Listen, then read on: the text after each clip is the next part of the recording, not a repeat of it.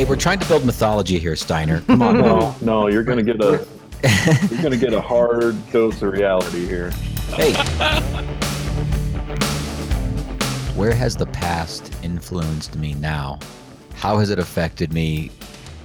And in what way can I harness that positivity from it, the good stuff, going forward?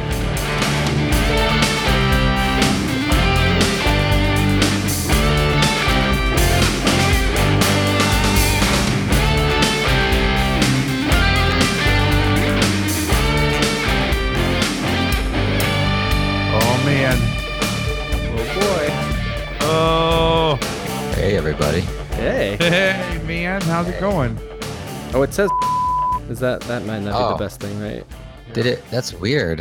Why did I use that one? I had to. Whoa! There he is. Oh, Holy crap!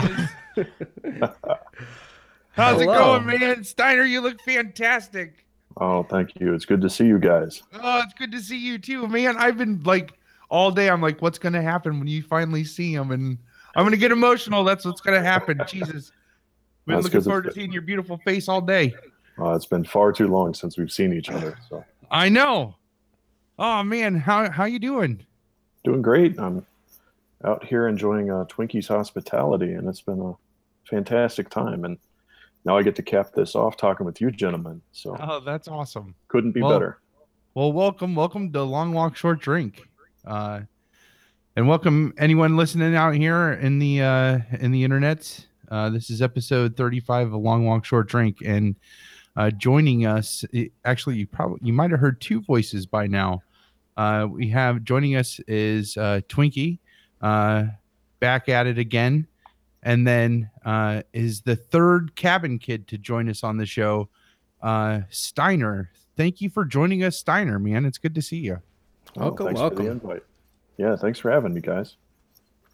How long has it been since we've? I know we're not in each other's physical presences, but how long has it been? I've seen you in the last few years, not really gotten to hung out. But what about you, Palmer? How long has it been between the two of you? Steiner's hair wasn't touching his shoulders yet. That's true. I'm thinking it was maybe 2008. Yeah, that sounds about right. Yeah. It's crazy. It just when it was, I think it was at one of Dave's shows, at Musica, and we just happened to bump into each other over a cigarette, in the back behind Musica there. Yeah, that sounds right. I feel like that's where I last saw you too, the Musica. Yeah, but maybe not that same one. Sooner, I'm sure that in the was last the couple of case. years. Yeah, I think the last time you played Musica, maybe on your way out to New York. I think it was that time. Oh, sure. Maybe, Yeah. Yeah, and you had you were clean shaven except for you had these awesome mutton chops, and your hair was just down past your ears, but it was not touching your shoulders yet. Yeah, that's about right. Yeah. Yeah, I've put a lot of effort into it in the years that have passed. It looks fantastic. Your beard is I have beard envy. It looks fantastic, and you have that beautiful ponytail. Let me see a profile. Let's see Oh, see boy. that. This is Yeah. too much. Oh Let's my flip it over. gosh, that's so awesome. Nice. All right. Oh. It's so great that you're gaining hair as you progress through time, and I'm just losing it. And man, that's so awesome. Yeah, I intend to keep this going as long as I can. Yeah. Take advantage of all the time I might have left. That's right. Oh man, hopefully that's a lot. Yeah. Hair growing time. Let me. Oh, okay, Yeah, fair yeah. enough. Again, it's just so great to see my friends gaining hair in their age instead of losing it like I did. I tried to tell my wife, babe, you don't understand. I had hair down to the middle of my back that was like a rope when it was in a ponytail. It was so thick. And she's like, nah. I'm like, no, I swear to God, it was so awesome. It was the best. When was that? I don't Yeah, we're remember. in the same place here. Yeah. He's there. And I don't know. Oh, and he's there as well. Yeah. I'm He's everywhere. everywhere. Would that were true. That's Sorry for the delay there. Oh, no No, problem. no. We were about to find out when Palmer had hair long enough that it was like. It was down the during back. my first marriage. So I was growing it when I met my first wife, and then I cut it off during that marriage. But it was in its like peak. It was like down in the middle of my back. It was so sweet. Man, I didn't remember that. I bet it was though. Yeah, yeah. Man, it was so great. In talking about hair, Holly asked yesterday, my wife Holly, saying, "Do all your friends have to have beards? Is that like a requirement for you to be friends with somebody?" And I said, "Well, I Doesn't hurt. think a little bit because I have beard envy because I can do like a little thing here, and that's the end of it." But so yeah, it's true. Well, we have mullet envy. Let's see this thing. Yeah, let's see your profile, man. Okay. Let's see how the Right. mullet's coming. Oh! my god! Yeah. Yes. And we still got 2 months. Oh man. Less than 2 months, but Yeah. That's wicked. Oh, you know what? That deserves a cheers. Jeff, Yes. raise them up. Let's pop these open. On Okay. three. Three. What's everybody got? Let's see. Steiner, what are you drinking? I have a Prost Marzen from out here in Denver. Oh, Awesome. Sounds what kind of pretty beer is good. that? It's Oktoberfest Marzen. So Mm. I'm probably saying that wrong. Don't correct me on the internet if I am. Oh, yeah, Fenwal. all the Star Wars nerds are going to come out and correct you on No, your the beer beer. nerds. There's nerds for everything now. There's beer Yeah, nerds. they would sound different. We should come up with a voice for them. Yeah. Yeah. But I also have my Oktoberfest beer sweater koozie. Nice. And later That's hosen to great. go with it. So Very Where did good. that going- come going from? all out. The internet, surprisingly, of all places. You're just Everything like, on I there. need an Oktoberfest sweater for my beers. Let me find one. Need is a strong word. Now that I've seen one, oh. I'm just Twinkie, drinking what a do you Miller Lite. What is that's not very exciting. What about Twinkie there? Oh yeah, so Steiner was kind enough to bring out for me this can, which is it. So right here, it looks like it's bigger than my head, but It's it actually is bigger than my head. As I move it back, Wow. it's from a local Akron brewery called Shea Brewing. Is that right? It's Arche Shea Brewing. Brewing. Let's see. Arche. It is a chocolate coffee stout, Oh Oh, man, nice. and it's like 6 gallons of it. Yeah. that's great. So You're not going to sleep We'll till see. Tuesday. yeah, we'll see how I'm doing by the end of this podcast. Yeah. Anyway, cheers. Here we go. Cheers. cheers. I got a red stripe. It's just a red stripe. Oh, that's great. I literally thought like I was going to clink somehow for a split second in my Yeah. brain because I could see you all with your beers raised. Oh man, One day. Yeah. Cheers. Cheers. One day. Oh, man.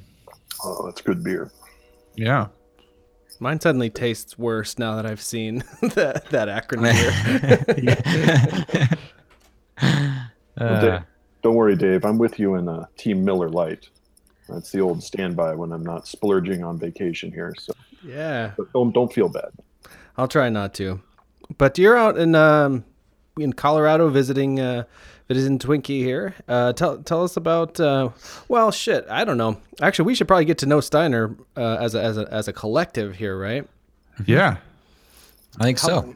Maybe I guess rather than tell us about your vacation, tell us how you come to be on the show, or in terms of like how you know all of us. I don't know how best to get into that, but Well, I can start at the beginning, which in this case really is the beginning. Because with Twinkie, I don't actually remember the first time I met Twinkie. His mom and my mom were good friends, and we kind of grew up together. We were probably 2-3 years old when we first started hanging out, and wow.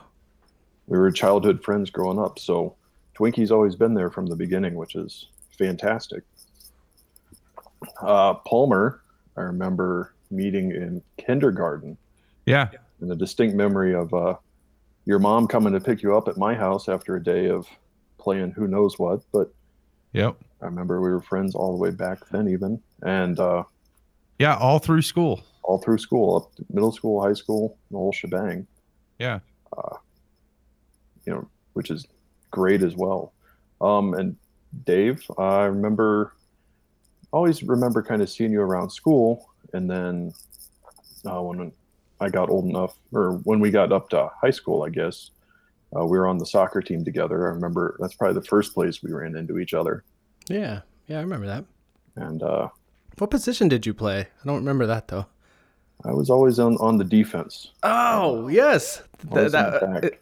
As soon as I said it aloud, I'm like, well, no, I remember him back there with me. That's where you want to be. That's where I wanted to be. Because you don't have to run as much. You basically get to tackle people.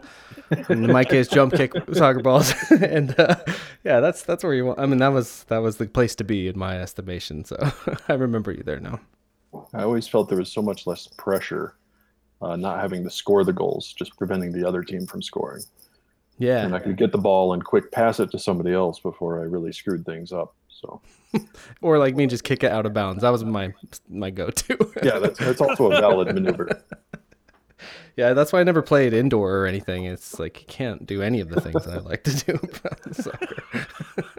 You have to really have fundamentals and all that kind of stuff. I just didn't go for that. I think as a quick callback. Jump kicks. Yeah. As a quick callback to the first cabin episode, at least the one I was on, I think we had vaguely mentioned that I knew Palmer through Steiner. And I don't know if we used Steiner's name because we were somewhat we were trying to be cautious about who we drug into this this podcast. It bled I through always lead with plausible deniability. Yeah. You want to maintain plausible deniability. Yeah, but I met Palmer through Steiner, and of course that. I mean, Palmer more, arguably but- Steiner is like the linchpin that led to all of this.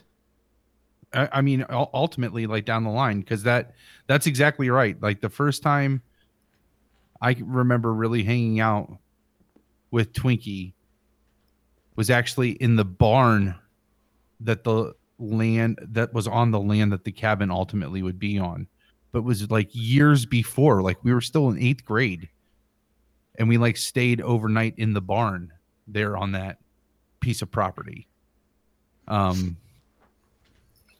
Yeah, I think And then that led to like Mystery Science Theater nights, where the three of us were doing that weekly, and that was all pre-cabin too.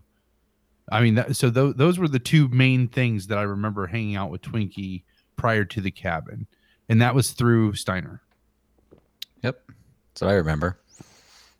Whose house was the gathering point for the Mystery Science Theater? Mine on Sunset. Oh yeah, yes. Oh, nice. Yeah. Do you remember any of which episodes or anything? Oh man, no. It was all early stuff on the Sci-Fi Channel. So Mike was it was like right around like when there was the Mystery Science Theater movie and Right. I remember watching the movie there. yeah. And like Mike was the guy, I think that was his name. Mm-hmm. Mike Nelson. Mike Nelson, yeah. No Alien from LA. That's my No, favorite. That's the only one I watched like multiple times. Yeah. Larry But, had a huge hard on for the Mitchell episode, which wasn't even a sci-fi movie. It was like a private detective movie. I don't even know why it was on Mystery Science Theater, but I guess this episode was really good. But he really liked that episode. Really? That's interesting. I don't remember that one. What about? Isn't Steiner one of the people that built the cabin with his bare hands? Or am I getting ahead of ourselves? Well, I wouldn't go so far as saying I built it with my bare hands. I was certainly. Hey, we're trying to build mythology here, Steiner. Come on. No, you're gonna get a hard dose of reality here. Hey, Hashtag mythology. R-truths. We need to say like we were out in the woods and then like angels appeared to us and issued a blueprint, and we just simply by divine directive constructed the cabin. That's how I remember it. I mean, I could be wrong, but Yeah, I'm Sounds not plausible. not sure I can let that slide. That's quite a deviation from my memory. well, then let's hear the Steiner perspective. Let's hear it from the horse's mouth. Oh, well, this is probably just as fallible as your recollection, so take this with a grain of salt as well. Yeah, I was part of I guess you could say, the 4 founding members, but I was certainly the least of the 4. I was the youngest. I was just kind of tagging along with these guys. I remember heading out, and we'd go out to the primary founder's farm when we were younger, Twinkie and I. And we'd be out there and help bale hay and ride around in tractors and paint garage roofs and all kinds of stuff. We thought it was fun because we were city kids going out and playing farmer. The farm boys, of course, thought we were crazy for wanting to do something like come out and bale hay. But we hung out and really got to know these guys and went on several adventures before the cabin, one of which involved plastic barrels and wooden pallets lashed together with baling twine in an attempt to float down Chip Creek, which was met with mixed results. But after a while, the guys came up with the idea of putting this cabin in the woods out there. And really the 2 main guys, the 2 farm boys, they really put in the effort and did the design and did a lot of the work themselves, getting it out there. And it was a ton of work. I remember it probably took them a full summer, if not more, to get the cabin up and finished. And Twinkie was out there helping them when he could, and certainly chipped in a lot. And I just I don't even think I had my license at that time, so I wasn't 16 yet, or maybe just about. So whenever I could hitch a ride with Twinkie, I'd be out there and probably supervising more than helping. But so, no mythology aside, I do bear the scars of the cabin. We put on the roof, which you remember was just tin, right? It was just very thin tin roofing, because every time it rained, it sounded like, the fucking apocalypse or something in there. It was just so and loud. then heaven forbid if there was an actual storm, because I remember being there a couple times when there was legit storms that came through. Yeah, it'd be like, "Hey, how are you guys doing? I'm doing great. How are you doing?" Just shouting over the sound of rain. But when we finished the roof, I put the last piece on the end and attempted to slide down the roof slowly to get to the bottom of the roof and then just kind of jump off, because it was only 8 feet high or something. It wasn't that high off the ground. Yeah, only but 8 feet. I caught the side of my finger and had put a big gash in it, and I still have the scars of the cabin. I bear the physical scars of the cabin, let alone the mental ones. he bled for the cabin. Literal blood, sweat. I'm sure Steiner did way more work than what he's saying. He's being I believe he did too. Yeah, being very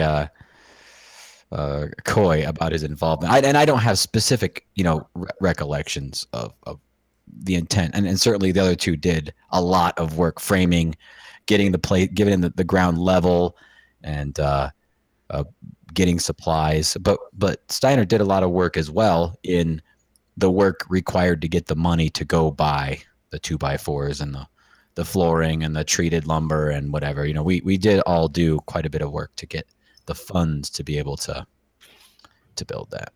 Yeah, I think you mentioned that before, Twinkie. It was that painting that garage roof or the barn roof was really the main endeavor. Mm-hmm. And I think we did some other odd chores around the farm to try and pitch in and help. Yep. In exchange for all that, we got the supplies. Then farm hands, painting, I bet that barn roof was treacherous. Yeah. I don't remember. Were we up on the full barn roof, or was it just the over the the milk house. There was a couple different sheds. Like the main barn roof, I think had shingles. Well, I don't Okay. know. You know what? I'll try to pull it up on like Google or something while we're talking. But it was just like some like thick paste, that you're like Yeah. with these big brushes covering the tin so that it didn't rust. It was awful. It was like 1,000,000 degrees and humid, and I mean, just It was this awful And you got raw lumber. yeah, that's right. We got like $150 worth of 2x4s, which at the time seemed amazing, but in hindsight, maybe I was slightly taken advantage of. No, Just a bit. Just a bit. Yeah. Just a little bit. Was that barn on the same sort? Was that adjacent to where the cabin was built, or that was someplace else? No, it was somewhere different. Okay. The land where the cabin wasn't actually part of the family farm. There was another arrangement. So the family farm was down the road a ways where we did this work. And what do you mean when you say you were supervising? Were you like holding the plans and be like, no, do it, this way? No, I was mostly just standing there watching because those guys knew what they were doing and I sure didn't. And I was just trying to stay out of the way, I think. Did they have construction experience, or was this whole thing like a catalyst? I mean, or did they basically kind of teach themselves just so they could make this happen? I think they relied heavily on their experiences as being farm boys, where you get to be pretty handy pretty quick. And they may have did some research and maybe had some other experience doing things, but they were definitely winging it. They kind of had an idea in their heads, but it was done on the fly for sure. Hey, it came together though. It held up. Oh, it Still held up. talking about it. Yeah. Yeah. Absolutely. How much older than us generally were those two guys? So, those two guys were actually the same age as Twinkie. So, What? Yeah. Yeah. Despite appearances, they were the same as Twinkie. My fucking God. That I thought for sure at least one of them was older than me by a few years. That is crazy. That is the oldest 18-year-old I have ever seen. Not in a bad way. Like, he looked like the Marlboro Man. Like, He all did its look like the accoutrement. Marlboro Oh Man. my God. And Tom Selleck. Like Yes. the baby. If the Marlboro Man and Tom Selleck had a baby, that's who he like. And if you watch on our YouTube page, and generally we post them on Twitter around the time of Cabin Kid episodes, what we call the cabin video or the one video, it's basically a montage from this period of time. You can see him. So obviously there's no names involved, and you would have to know him personally to recognize him and put a name to the face. But you could see this magnificent specimen of a cowboy who is evidently a fucking teenager like the rest of us. That truly blows my mind. Yeah, he was my age though, a little older. I think like 6 months older, but in my grade, I guess is my age range. At least at church, like we were lumped together. We all went to the same church, and spent time together there. And so the three of us were in the same. Then Mike would have been 1 year kind of younger. As those things are. What school system did the builders go to? They were over in Norwayne. Okay, Norway. Oh yeah. So just one town over. All right, breaking news. I just pulled up Google Earth because it's 2017, and it does appear that all the roofs that we potentially would have been working on are tin, according to satellite images from 2014. So I'm going to say that we did the entire barn because it's a way better story than like three little yet roofs, again, Let's take a bunch of 14-year-olds and have them risk their life in limb. And then we're going to pay them in lumber. Oh, man. Well, this is just standard operating procedure around those parts. Yeah. No, it was. It was. I totally get it. It's just I just painting a picture. Wow. But to maybe cast a little color on why we wanted to build this cabin in the first place. Yeah. That was my question. Thank you. You read my mind, Yeah. literally. Yeah. I remember probably the first time we really went out to hang out with these guys. Well, no, that's not true. Let me back up. Somewhere in the middle of hanging out with these guys, we had the brilliant idea of taking a hay wagon out into the field, into the cow pasture next to the family farm there, and went out and rolled our sleeping bags out on the hay wagon and had a little campfire. And I think that was the first time we had camped out together.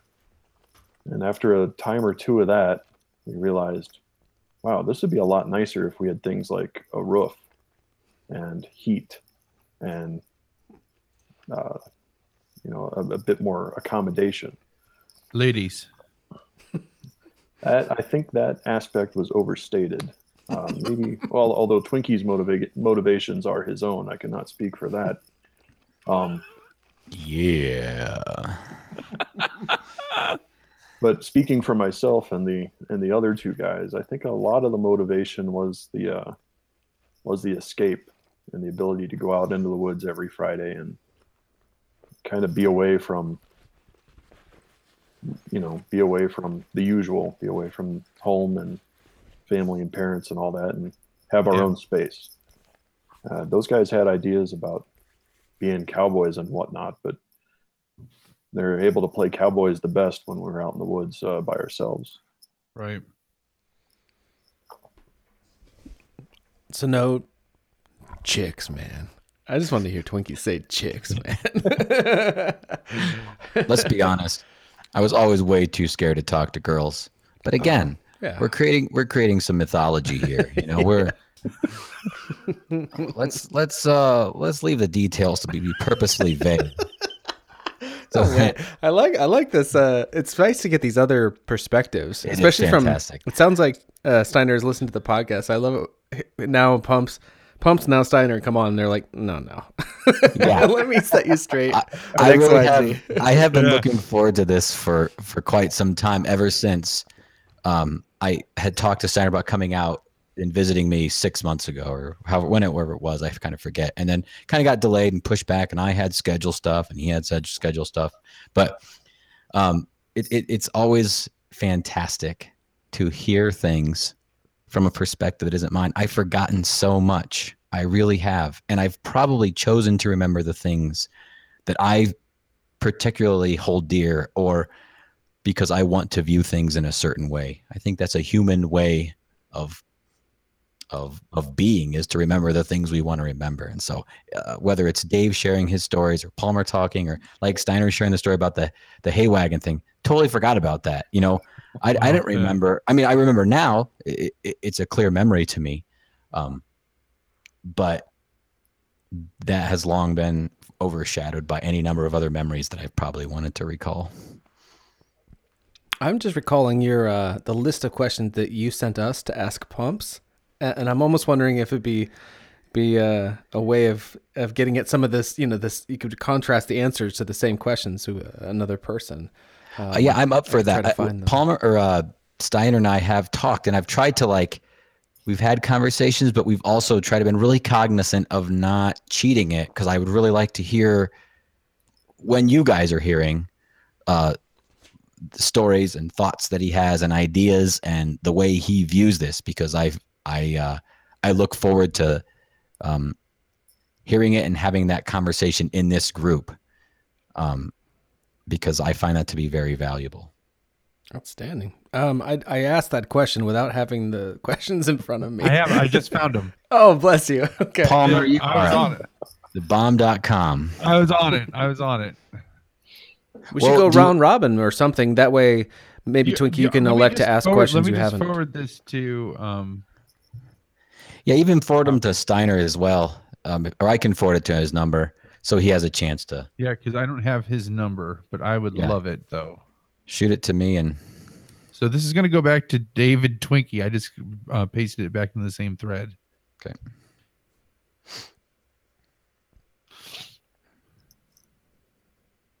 Except for 5, I guess, won't make a lot of sense, but Okay. I I don't think know, Steiner- because he wanted to fight everybody. I think that true. that should be a recurring theme. That should be a recurring theme with every cabin kid that we have on. Is that should be the last question we ask them. All right. Who wants to And ask then the? one day, 10 sorry, go years from now, we're gonna finally have him on. Yeah. And he's gonna want to fight every one of them bitches, like every one of them. By then we'll have earned it. Like, Oh yeah, I would willingly fight him if that meant. Yes, I would willingly fight him. If that would get him on this podcast and he would actively answer questions in an honest and clear way, I would do whatever he asked me to do. Yep. Except heroin. Well, Still yeah. not fucking Fucking heroin, really? Like, He always went there. Did he always go there with you? Like, yeah, with everybody. oh man. I'll do I mean- anything he asks except fucking heroin. I don't remember specifically, but I'm sure even like when we were leaving church, like after lunch, he'd be like, "Hey, let's go do some heroin."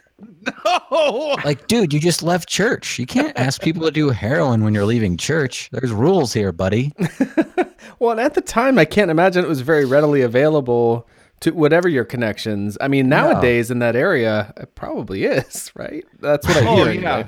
Yeah, I mean, now it would be nothing. Like, you could do heroin anytime you wanted to. Yeah. I remember him saying H-bomb. You go H-bomb. So incongruous. So who wants to ask the first question? So I don't know if somehow you've heard this and haven't listened before. Question number 5 is, let's start with that one. Will you fight Bauman if he asks you to? Go. I will not fight Bauman. And I really don't remember him being so combative while we were out there. Maybe I just wasn't paying attention. I did hear the Pumps episode and the stories of the physical combat out there, but there's definitely we were all pretty chill out there. You know, there wasn't a whole lot of fighting or even roughhousing as far as I remember. Yeah. Maybe I was inside while other people were outside. I do remember, was it Bauman that jumped on you, Palmer? Yep. Do you remember that? Yeah, I Do kinda you have that remember visual in your head vaguely. too? It's burnt in my No, brain. I just barely remember like just the fact that it happened. And honestly, the closest thing to a physical fight I've ever been in was with Bauman at the cabin. And it was just, I just got tired of him asking. And it was like, you know what? Let's do it. Yes, let's do it. Well, and And like, we went outside and fought. And he jumped off the porch at me. And I flipped him over my back into the wood pile. And That's what I remember. That's all I insulted remember. like Jennifer Love Hewitt's head. And he kicked me in the shoulder. He was like trying to pantomime a roundhouse kick, but I leaned into it and he got me in the shoulder, and we both looked at each other like, "Oh shit, that could have really been bad." I actually do remember that too, because I mean, I'm never gonna. I fucking register a roundhouse kick. I'm like, oh shit, Yeah. roundhouse is happening. Yeah. I was very excited by that. Yeah. That thank you. I had forgotten that in the 20 years. That was the closest thing to a fight I've ever been in, and that was with Bauman. And I always though like, yeah, I would agree with you 100%. There was not a ton of roughhousing. Like that was like one of maybe. I mean, I remember Pumps and Dan Pumps just always like doing terrible things to Dan. Really? What? Like what? Well, there's that picture in the book of like Pumps like has Dano's legs around the flagpole and he's like ramming his nuts into the flagpole. Like That's not actually in the book. At least I couldn't find it. I was trying to post that with one of the episodes. I thought and that was in the book. Yeah, I can't even visualize that that photo. I'll have to look and see. Maybe that's in one of my books. Oh yeah, we need to have a sequel to the book. All your photos. Oh, it is. I think it is in one of my photo albums. Wait, you have your own book? I always had a camera with me too through all that stuff. So How I much have that- We haven't how much seen do I it have to nearly pay as you? many Yeah. times. Yeah. Let's talk about this, Palmer. I'll have to look and see. I mean, I have. It's all in the next room. Oh my god, it's killing me. You gotta. Yeah. Can you bring it to Des Moines? And hand it off. You want me to hand it off? Like, Well, we could make selections. so you can archive it. Yes, we can. This will It's be so protected easy. forever. Like It is so Dave will easy just to take make it from books me and be now. like, Anytime you ever want to see these, make an appointment. Bring your white gloves. No, we would. But it's so easy to get, like, to make books that have binding and stuff. It's so cheap. I remember when we made our photo book, it involved cutting the prints and a lot of time at Kinko's, and they cost like $100 a piece. Yeah, I remember it was $90. Yeah, because it's like $1 a color copy, and nowadays, yeah, it'd be a fraction of that, and it'd look amazing. Oh my god! Yeah. And $90 in 1998 is probably like $3,000 now. Would be my guess. So. Yeah, yeah. But now I finally there's a free digital one. If any cabin kids hear this and lost their book, let me know. Yeah, you can hit us up at LWSDpod on Twitter, or just it's LWSDpod@gmail.com. Yeah. Yep, that works too. Any listeners, I guess. I don't know, right? Who cares? Yeah. There's no names in that thing. All listeners. All right, well, let's get back to Steiner. Yeah. And let's ask Steiner some questions. Should I kick it off here with? Yeah. He's not gonna. I guess I'm not gonna kick it off because we have established you will not fight Bauman. That's right. I will not fight Bauman or anyone else for that matter. Yeah, I mean, to be fair, if you could see my phone, let's see, it has the little emoji with the smiley. Can you see it? With the sunglasses. It's the sunglasses emoji. So it's asked in jest, for the record. First question. Do you recall how you viewed the cabin while you were actively involved in its use? And so these are my questions. I'd like to take a chance just to like clarify for a second. We talked a little about your motive, and you generally kind of established, I think, from what you had said, it was kind of, as most teenagers want to kind of set out on your own a bit, maybe get some separation between some authority and yourself, all reasonable things. Like, I guess my question is, did you have any, do you recall having anything other than that? Were there other things that you saw it as, viewed it as a larger than life thing, as we have discussed, or was it just something even outside of that? But do you recall how you viewed the cabin while you were actively involved in its use? Yeah, so the cabin, as you guys have mentioned before, was always the cabin, capital T, capital C. And that was just like, it was its own entity. And I guess my perspective on it at the time was, hey, this is really cool. I get to go out here. I get to hang out. I'm away from home. You know, I'm out from under parental supervision for a little bit. Look how cool this is. And we get to get these friends together and hang out, which was always fun. And there was kind of two eras to that hanging out at the cabin. It was originally the four founders, and then a small group of friends that were really their friends, coming in from the other school district, a little bit older than me. And I think, you know, the first period measured in months, I imagine, of hanging out. I stayed out there a couple times prior to it being the yeah, cabin.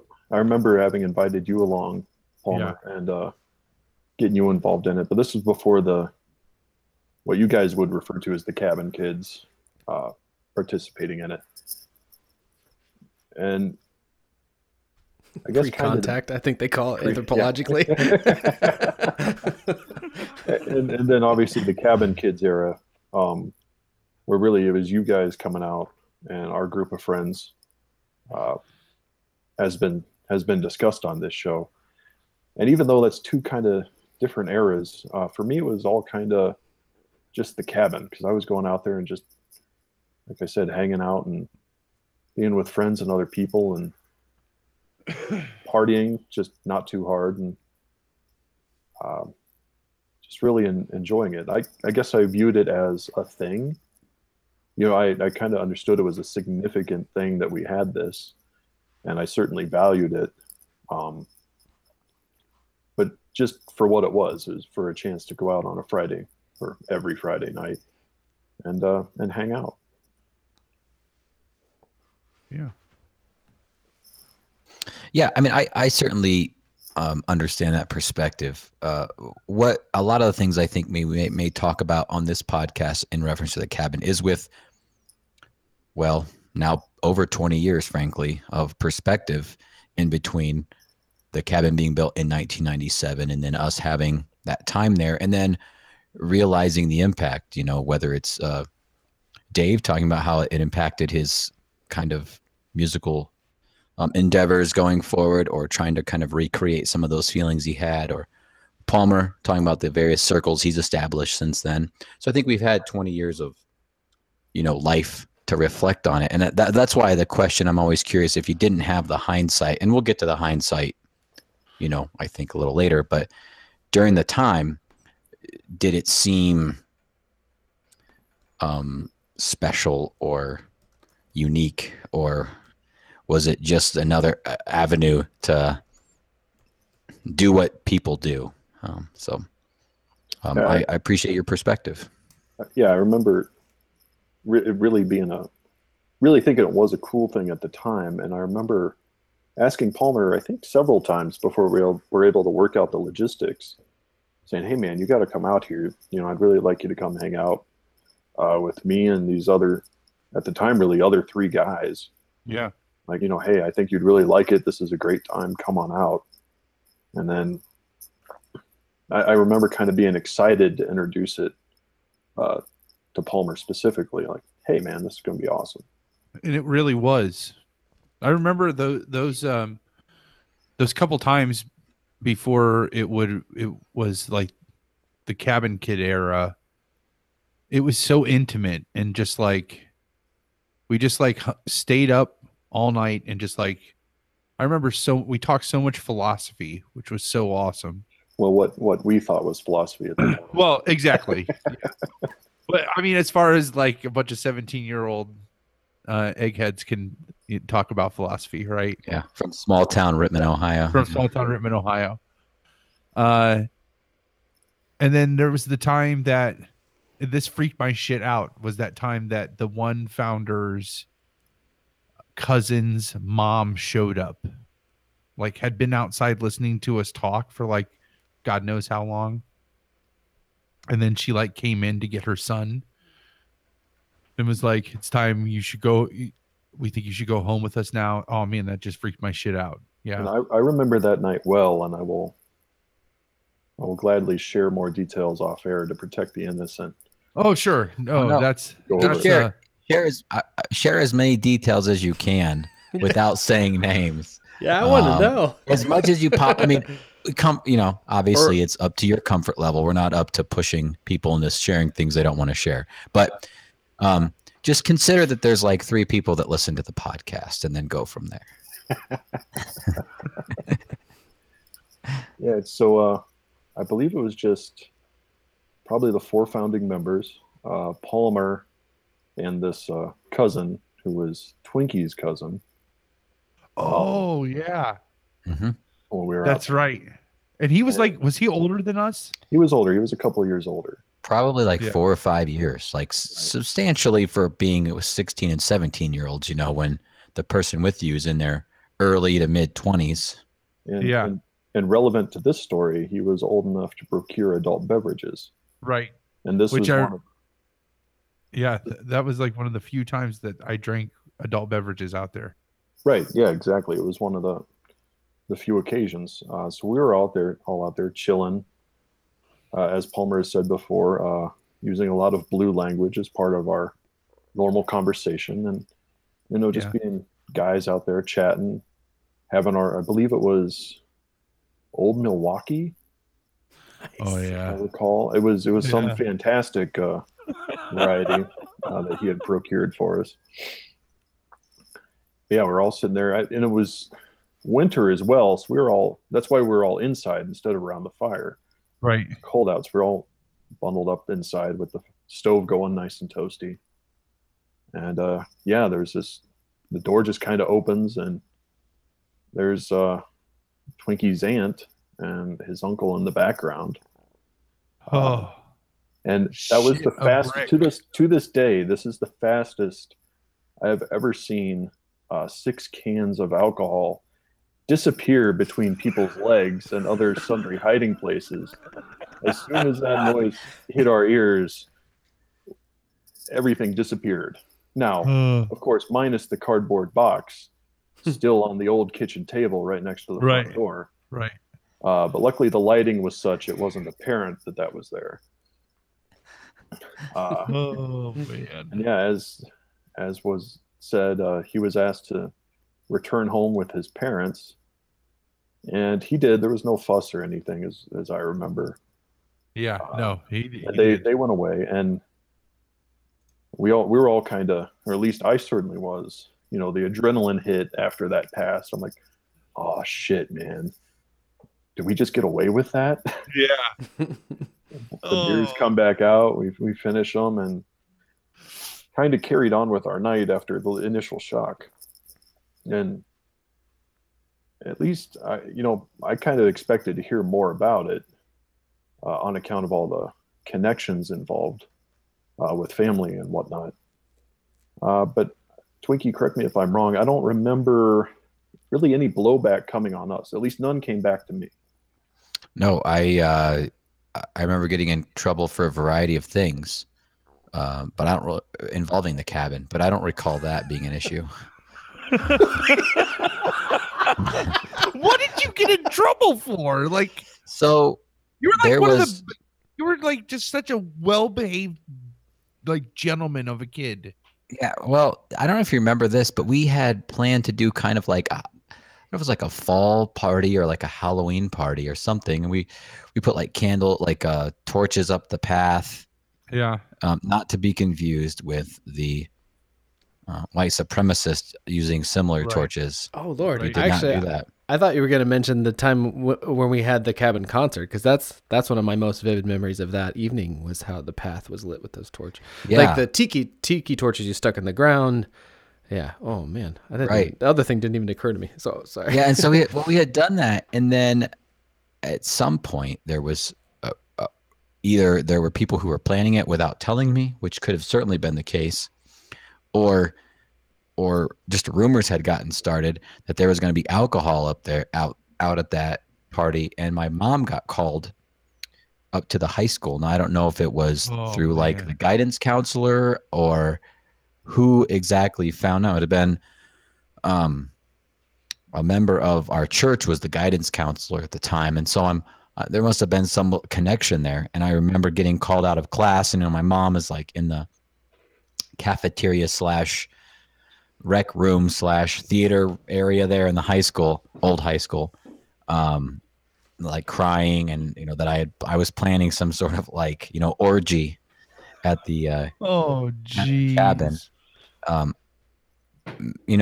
I certainly wasn't without my attempts at some levels of skullduggery, but it certainly, I wasn't like dumb enough to be advertising like a kegger at the cabin for Halloween. I have my moments of stupidity, but I like to think that I knew enough to avoid that. But yeah, so I did get like, there was issues, but I don't remember any blowback from that, no trouble that I'm aware of came from it, which they were probably more concerned about whatever my cousin, who frankly over the last 20 years hasn't really improved his life. And so, yeah, they were probably more concerned about them at the time than us. And maybe we were able to stash the cans and get away with it, or maybe they just were so focused on getting him and getting out that the rest of it was, whatever. Or maybe they told me, I just blamed it on Palmer. Who knows? Listen, I was the heathen. So that is totally understandable. I mean, honestly, why have a heathen in your group, right? Yeah, you're gonna carry the load, man. Right. No, that leads into one of the not sequentially of the questions, but I'll ask one based on that. Yeah. For Steiner, of course. Did the cabin help shape any political, social, or religious views for you? In a word, no. I don't mean that to belittle it by any stretch, because the discussions we had out there were very very interesting and enjoyable. I remember the philosophical discussions Palmer was talking about among the small group of us in sort of the pre-Cabin Kids era. And I remember we would get into what we thought at the time was quite deep. We were tooling around with like epistemology and morality and some other high philosophy kind of stuff. But I distinctly remember discussing religion at one point. And by then I had kind of already made up my mind and espoused, as I recall it, kind of a hard atheism, which was a shock to some of the other guys because we were all raised in the church, or at least I think it was a shock. And we had a good discussion about that. So I don't know. I don't know if any of the interactions really changed me after that. And I do feel bad kind of saying that. Those are teenage years. Those are supposed to be the most formative years. So I don't want to. Oh no, you shouldn't come off as if I was, perfect in my opinions and have been rock solid ever since. But I guess I kind of remember going in as here's what I think, and I'm gonna spout it at will because we're in this setting, and you guys get to listen. Yeah, so let me follow up with that real quick then, or not real quick. We don't do anything quick here, but purposefully so. Palmer and Dave, I love you guys for this, by the way. We love you Thank too, you so buddy. much for doing the work to put this together. It really warms me to be able to have these conversations. Love you too, buddy.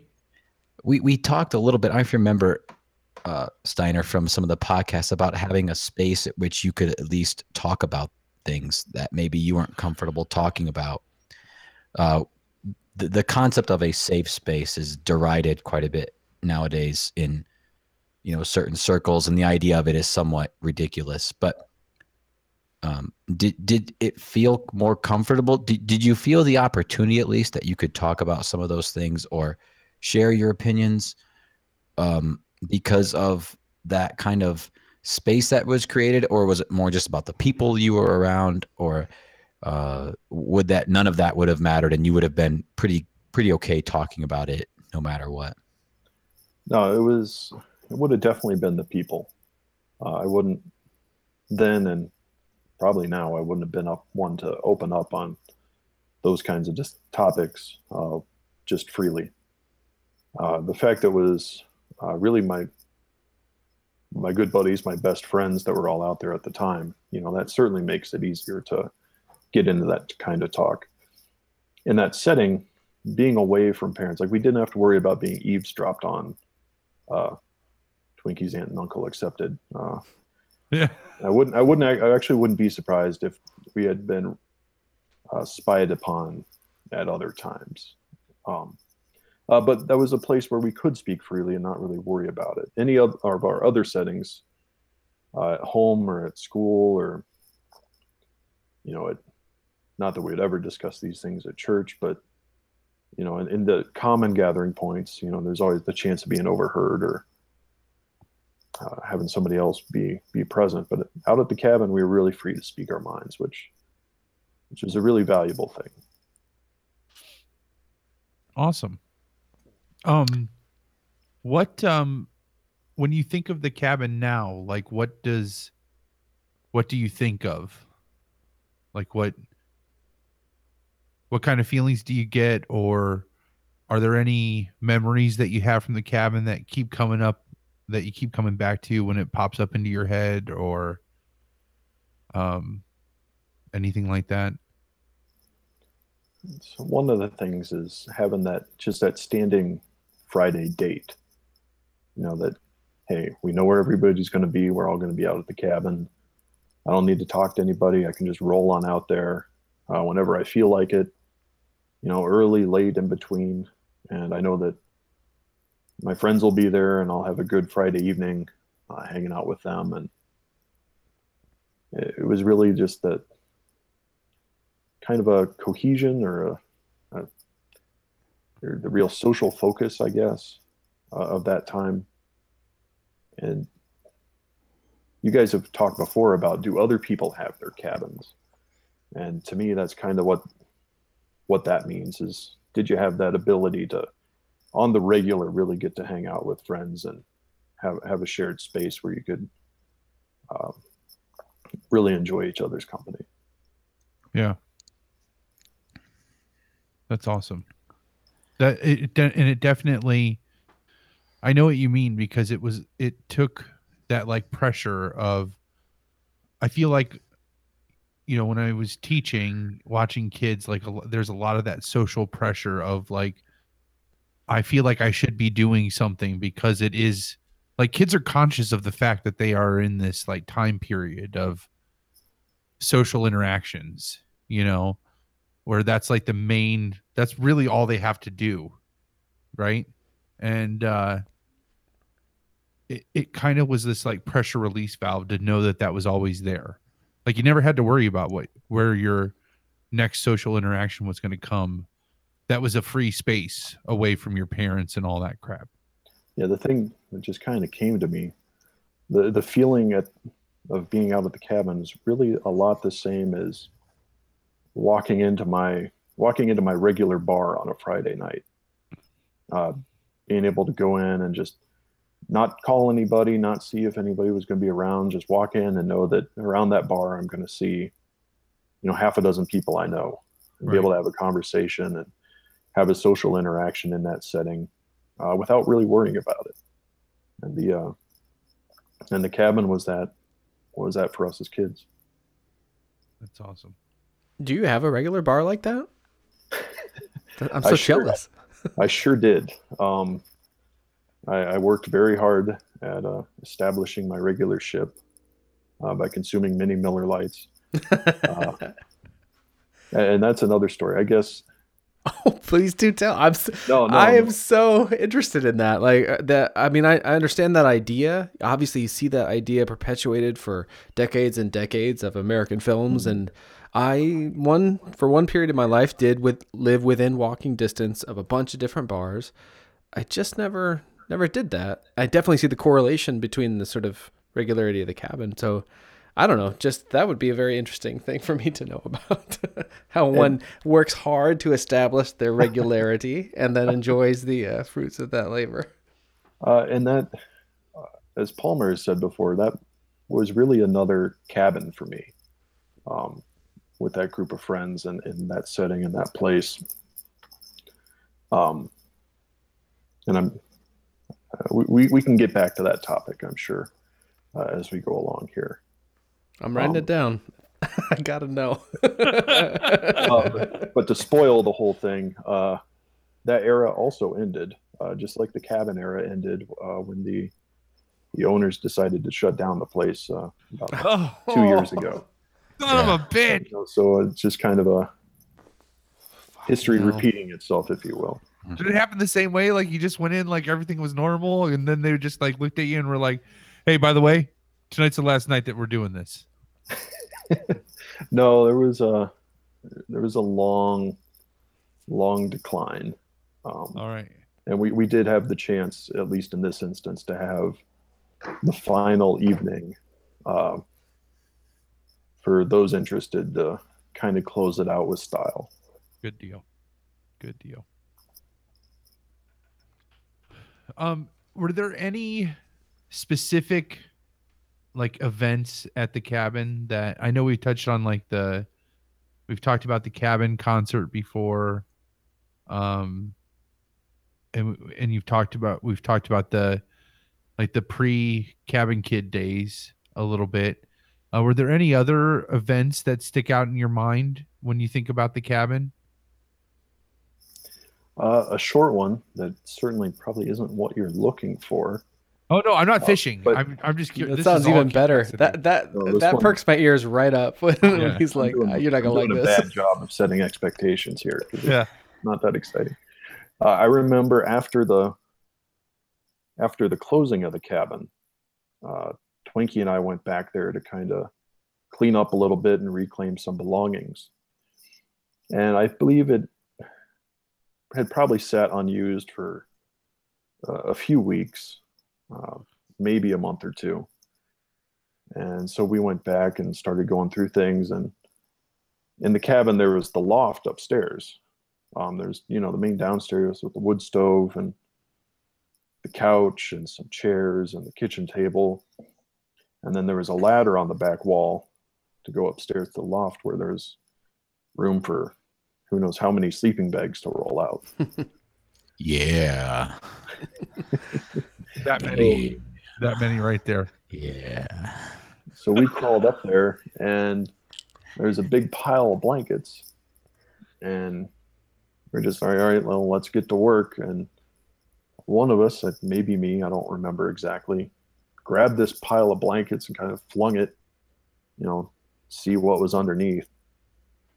And all of these black and white specks just scatter over everything. And then they start moving. Oh. And what? I think Twinkie got the worst of it. Correct me if I'm wrong here, but as we whipped that open, there was a giant ant's nest. A bunch of ants had got in there. And just set up camp among all these blankets. And we, of course, being kids, freaked a little bit. Hell yeah, I'd freak right now if that happened to me. Ran downstairs and considered our options. I believe torching the entire place was one of the primary options. Burning it to the ground. Yes, that was your move, ants. Yeah.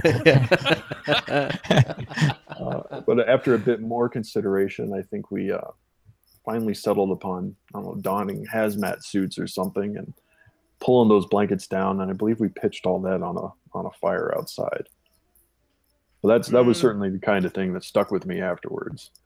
It's just that shock of there's a lot of salt and pepper in here. Oh no, that's not what that is at all. That's terrifying. But there are other memories. Another thing I remember that was probably in the pre-Cabin Kids era was there's a fella that rented the house there at the farm on the cabin. So as you guys remember, the cabin was back in the woods in this cow pasture, and there was a full, if old and fairly dilapidated farmstead right there. Yep. With a large barn and a corn crib that was, over the time at our cabin, the corn crib went from standing to completely on the ground. But there was a farmhouse there and a fella who rented it. And one evening we went out kind of early. The sun was up in the summer. And this fella was out grilling. And 3 or 4 of us founders were out there. And we talked to him and he says, "Hey, come on over." And got some food on. And he gave us these burgers, which were black bear, venison, and bison with maybe just a little bit of beef in it. Whoa. And to this day, that was just about the best burger I've ever had. It had awesome. So much flavor and it was juicy. It was great that this guy hooked us up with it. And then after that, he said, "Oh, I'm going to light the fire." I'm like, okay, because we had seen him do this before. So we start walking up the cabin along the edge of the woods. And as we got down a little ways, we heard the usual boom and see the mushroom cloud rise above the trees of the who knows how many gallons of gasoline he had dumped on the pile to get it started. That's awesome. Whoa. I can't believe that you guys actually interacted with that guy. That guy was always like kind of a myth to me. Like, yeah, and like I knew he was there, but never saw him. Yeah, in the Cabin Kids era, I don't remember if he was even there. Certainly in the early days he was. And somehow he did not complain or raise a stink about the amount of traffic that was going back there some nights. Oh, yeah. Which kind of makes me think he may not have been around. He may still have been living there, but he definitely wasn't around on Friday nights. He probably had his own social engagements to attend to. Yeah. What was that guy's name? Was it Dave? I believe it was Dave. That sounds right. Dave, I can't remember his last name now, but no, yeah. I couldn't tell you. Surprised I actually remember his first name. I remember going out there another time and he had a target deer, one of those styrofoam model deers, about 200 yards up the driveway. because the drive back to, of course, the drive back to the farm was quite a long ways. And so we see the deer out in the cornfield in front of the house, and we get back, and he had his rifle all screwed into the holder and was sighting in his rifle out there because he was a pretty big hunter. It's like, well, thank you for not shooting at us as we came in, but show us how it works now. How close is it? It's the beer buffalo bear. What did I say? The bear buffalo bison Goat. burger. Goat No, I burger. don't think there was goat in it. Who knows what all was in that thing, but it was tasty. Yeah. I was thinking of Goat Boy, like the Goat Boy. Yeah. Well, that made me think too how for some reason back in those days that was a nickname of Logan's, like something about goat. Do you guys remember that vaguely? I do remember that. What was that even from? I don't know. I imagine somehow maybe his family raised goats at their time. Yes, Oh. yes. So, like take to the fair and stuff. You're Yeah. right. Yeah. That's right. I don't remember if it probably wasn't Logan. It's probably his younger brother. I think they even had a little sister that maybe it was hers. Yeah, because in the Steve commentary, so Logan, for listeners who aren't part of this group, I was Logan's another cabin kid, and he and I were in a band together called Steve, and we made a documentary. And on the commentary for said documentary, there's a point where Logan is just hammered, like he got really drunk and threw up. I put together this film of us, like from I think era 2000, just shortly after the cabin days. And so we're all watching it together. There's 5 of us, and I think Larry, who we also speak about in the cabin, was moderating, and then Moto, my brother, who's a sort of sound wizard, was running the controls, and Logan was just getting hammered, and because he was about to start a new career and like a kind of an intense one. And so he felt, I think, in some ways like this was a bit of a last hurrah, at least with this group of guys. And at some point, he's just like, there's video of it too. We had a camera in the corner. He's just kind of like, I think he falls over on Jacko's shoulder, and he was just like barely there. And he just proclaimed out of nowhere, "I raise goats."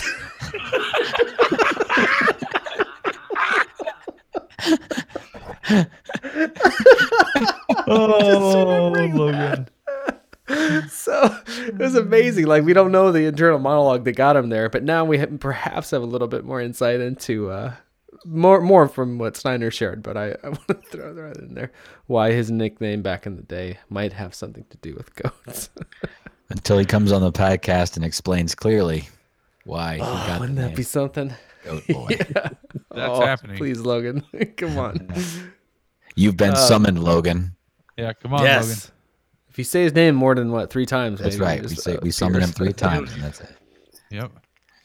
It's funny. I was on this back porch one time with another cabin kid, I think Crams, and we were talking like this, but not being recorded. Somehow or other, out of the blue, Logan like calls my phone through Facebook Messenger. I didn't even know this was possible. And he's sitting in his he was at work basically, and he had a moment to call us, and like we saw him. so I think there's something to that. I don't know. Logan, if you're listening somehow live on YouTube right now, we'll send you a link. All If you you're need is like iPhone viewers, headset. Logan. Motherfucker. All right. Well, let's get back to these. I know we've touched on a lot of these questions organically, but I'm looking at one here. Steiner, what kind of effects do your experiences at the cabin have on you as you have continued on your own path? I'm sure it was formative, having all those friends around. But I don't know if I could tease out, any concrete effect it would have had. And that may be part of, let's say, the path I went down immediately following the Cabin Kids era. which was certainly a different thing. Yeah, that's a tough question. I don't know if I can answer it, at least framed like that. Maybe as we continue on, we'll hit upon something. Okay. Fair enough. I think those are the actual scripted questions. Oh wait, no. Do you find it easier to reconnect with cabin kids after a period of time? Like, we touched on it pretty early on in these episodes of the show, just how, like, you know, Dave and I went like 5 years without talking, and then picked right back up. Do you find that that's the case with other cabin kids? I imagine it to be. As we said earlier, it's been a couple years since I talked to Dave and Palmer. It's been damn near 10 years since we've chatted. Yeah. Jesus. And I hope that we're having a nice, smooth conversation here. Absolutely. Hopefully that's coming through to everybody. But Twinkie and I have actually talked about this in the past, about how we can go 6, 12 months, you know, without saying anything, without sending a message or anything. But when we do reconnect, it's just back to the races. You know, we're able to pick right up and go kind of like we used to. Yeah. But I wonder if that's a special case, because, you know, you were guys who I've kept in touch with, and to greater or lesser degrees, and guys who have had strong relationships when we were younger. I don't know if I ran into some of the other cabin kids, if that would be the same. I imagine we'd have plenty to talk about. I imagine we'd get along, but I kind of wonder if, or I expect that the relationships we formed back then as individuals was more important than the group dynamic, or at least it certainly was for me. Okay, that's fair. Good answer. As someone who, so awesome to get. Ahead, you guys are so right. Like, to get like the different perspectives and insights, like angles on some of this stuff. I love doing these cabin kid like discussions. Well, I remember. I mean, I for one I know I've talked about it on this podcast before and stuff. I think I was aware at the time of you remember, Palmer, you were saying earlier about kids knowing that they should be socializing because they were young, etc. Right. And I didn't do much of that. I was then still engaged in a lot of the same thing I am now, which is like making these like projects, which may or may not be, you know, worthwhile use of my time, but nonetheless are very preoccupying. And so to have a social outlet and then to have it be this kind of special one like we're talking about, I was very hyper aware of that at the time, and valued it quite a bit, and made a point of like making documentaries about it even then. so I was aware of that to a very high degree. But it's interesting, of course, then to have this other perspective of people who had different, you know, experiences of the same events and stuff. But I can remember even then that Steiner, you're here, more of an objective kind of view of things. We heard from Pumps in his Cabin Kids episode how he was very aware of us as kind of outsiders coming in, taking over this space. And then I think I'm sure I've talked at some point about when we were making this photographic archive of like, so a bunch of Cabin Kids, Jacko, Crams, Palmer, everybody. I was taking video, these guys were taking photos, and before everybody sort of diverged their paths into have had how often happens when you're in your late teens, early 20s, we kind of got together, you know, the day after the cabin concert that was like the last time we could all sort of be there, and started to compile this physical book that we made at like Kinko's of photographs and stuff. And so I have this specific memory of and I think there's some video of it of Steiner there, and he was you know, he's part of the group, certainly we're all friends and stuff, but I think you were a little like kind of caught off guard, or able to like cognize, is that a word? I'm making it a word. Cognize in the moment that it's a bit odd, right? Like, or a bit kind of conceited or whatever. Things I can easily see now, but didn't see then. So I don't know. That's a big long wind up for I don't know what. But I guess I'm just wondering, as one of the people that were there supervising, one of the founding four, all of that, what your views were on this. You refer to it too as like these kind of two different eras. That what sort of became of the ritual? What, you know, the word group has been thrown about. That's also at the time was kind of capitalized by some people, like capital T, capital G, the group. People were graduating, inviting the group to parties. Anyhow, so I don't know, say on that what you're willing to explore.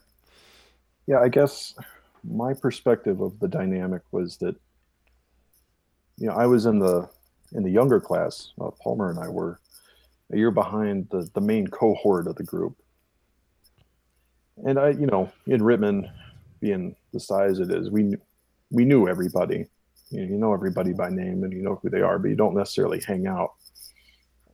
And so there's always for me, especially at the beginning, a bit of an outsider dynamic, where there was this group of people who appeared to me at least to already be a cohesive group of friends coming in. And we, I guess that always kind of persisted for me. Like I felt that there was the main cohort and I was just kind of tagging along. And I don't mean that negatively. It's not like I wasn't accepted by any stretch or that I didn't participate in anything by any stretch. But from my perspective, it was always kind of on the outside. And maybe that's part of my perspective here, that the pre and post era and the reliance upon the personal relationships as individuals. I feel like I kind of rambled there, but hopefully that's the most concise answer I've never given such a short answer, so that doesn't count. I feel like you haven't even answered it, but all right. The question was literally longer than that answer. Oh my God. The question was 25 minutes. I don't even know what I asked, but that wasn't the answer. It's especially interesting to me as someone who does talk a lot and basically thinks aloud so I'm always wondering what's going on in the minds of people who are able to keep their mouths shut. And there he is. That was the best answer, I think. Yeah. Yeah. Yeah. There was always certainly and I imagine this was probably true in the wider community, you know, of the school and of the general populace there, I guess, that we definitely were a group. You know, we were a group of friends, probably among many that existed in the school, and that we were the ones that did this thing, that we were the ones that went out to this cabin, and eventually, you know, ended up hanging out quite a bit there. So I think there definitely was an idea of a group to it. Remember Pumps was, oh no, I'm sorry. Go ahead, Twinkie. Well, I was just going to say, you know, and I don't want to fast forward through Dave's question. So Dave, if in the timeline of this question, yours makes more sense. Let's go with yours first. But within the concept of a group, I think comes the notion, or at least in our case, the reality that groups disband, much like your bar. You know, that era ended, and you know, you're kind of sent out looking for something different, hopefully with a set of experiences behind you, or positive and negative, but experiences that guide that process a little bit, you know, or are somewhat formative. But I'd be curious to hear your thoughts on why the cabin, beyond the technicalities, you know, we all went off to college, blah, blah, blah, blah, blah. I know that happened, but there anything else about the cabin? Would the cabin have ended anyway? Were there other things about it that would have had it kind of fade away?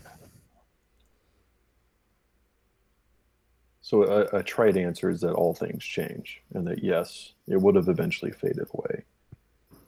Longer answer is one longer answer is that I think in the head founder's mind, this was going to be a finite thing, and despite the actual sequence of events or factors that led to its closing, I think it would have ended in probably the same time frame. Maybe it lasted that final summer of what would have been 99, say, but I couldn't, looking back on it, I don't think it would have continued on after that, regardless of circumstance. As it turned out, in the actuality of things, it wasn't at all surprising, and as you guys have said before, even that the group, the Cabin Kids group, really would be the villains in the story of the two other founders who are not present here. 100%. Yeah, and that's really by no one. I don't want to assign blame per se, but that's just how it turned out. Yeah, and that's the second founder definitely. He kind of just gave up on it on his own volition well before the official end. Yeah, and so I hope that answered your question, Twinkie. No, it would have ended in that time frame anyways, just based on the lead founder's position and how things were going for him. I think he would have moved on, and as he was really the linchpin, he was the access to the physical location, that it would have came to pass at some point or another that it would have ended. Yeah, and I I tried to be somewhat vague purposely, of course, but I think that in my mind, obviously when you have someone you're building, you're going to this thing, it's on somebody else's land, you can only do it as long as the person is interested in letting you get on their property. So there's certainly this right logistical and physical limitation that's in place. But for Dave and for Palmer, it's probably kind of hard to imagine how foreign their ideas and their the music they brought and the viewpoints they brought and kind of the culture that they brought to the cabin, when you reference that and you put it in parallel with the restrictive and very conservative is honestly too light of a word, way that these two guys would have been raised. And so I certainly think that they didn't quite view it as changing as rapidly as it did. It wasn't that they didn't want other people to enjoy it. I just don't know if they necessarily understood the rapid changes that it would take place, or that people would end up running naked through their pastures, or that weekly excursions to the Solinger sand and gravel pit would happen, or those types of things, which would be very 15 cars parked in the barn driveway, Pearl Jam was something that was so foreign to any of those people, it was beyond reach. You know what I mean? It's very common and well known to virtually everyone else, or even Steiner and I would have been very comfortable with or known Pearl Jam, but to them it was just completely foreign. And I think this goes back to the purpose of the cabin, or our intentions when we build it. And for those two guys, I really believe that escape and having their own space was really the driver.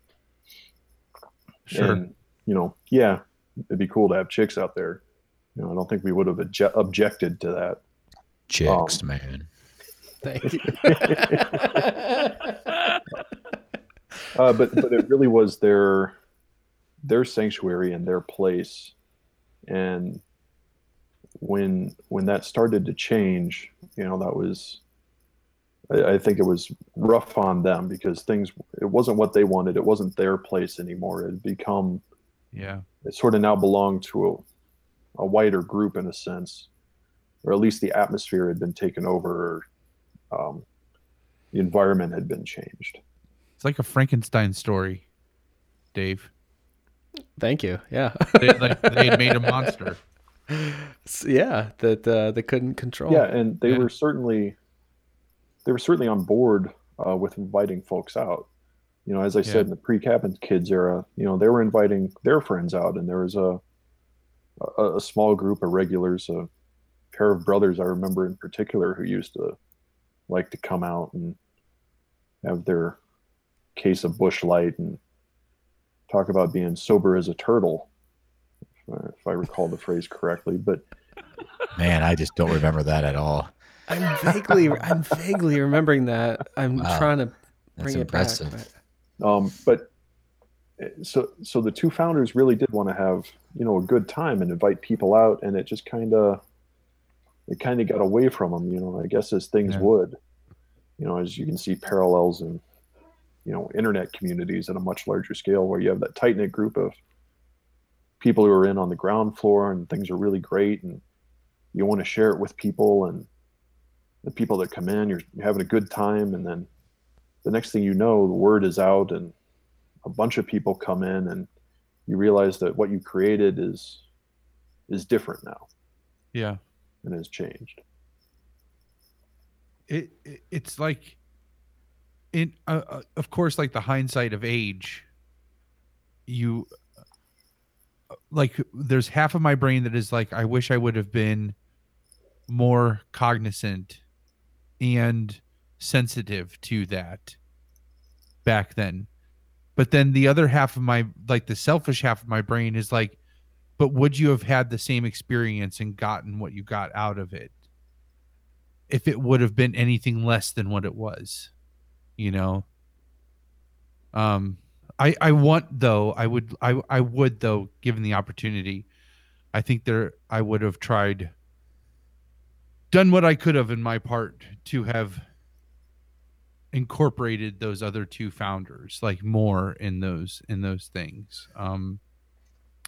I will not say, just to extend like the life of the cabin, just it really, really, really bothers me knowing what I got from the cabin, that there were at least two people that had, if anything, the complete and utter opposite effect on them. Palmer, if I can, attempt to speak to it.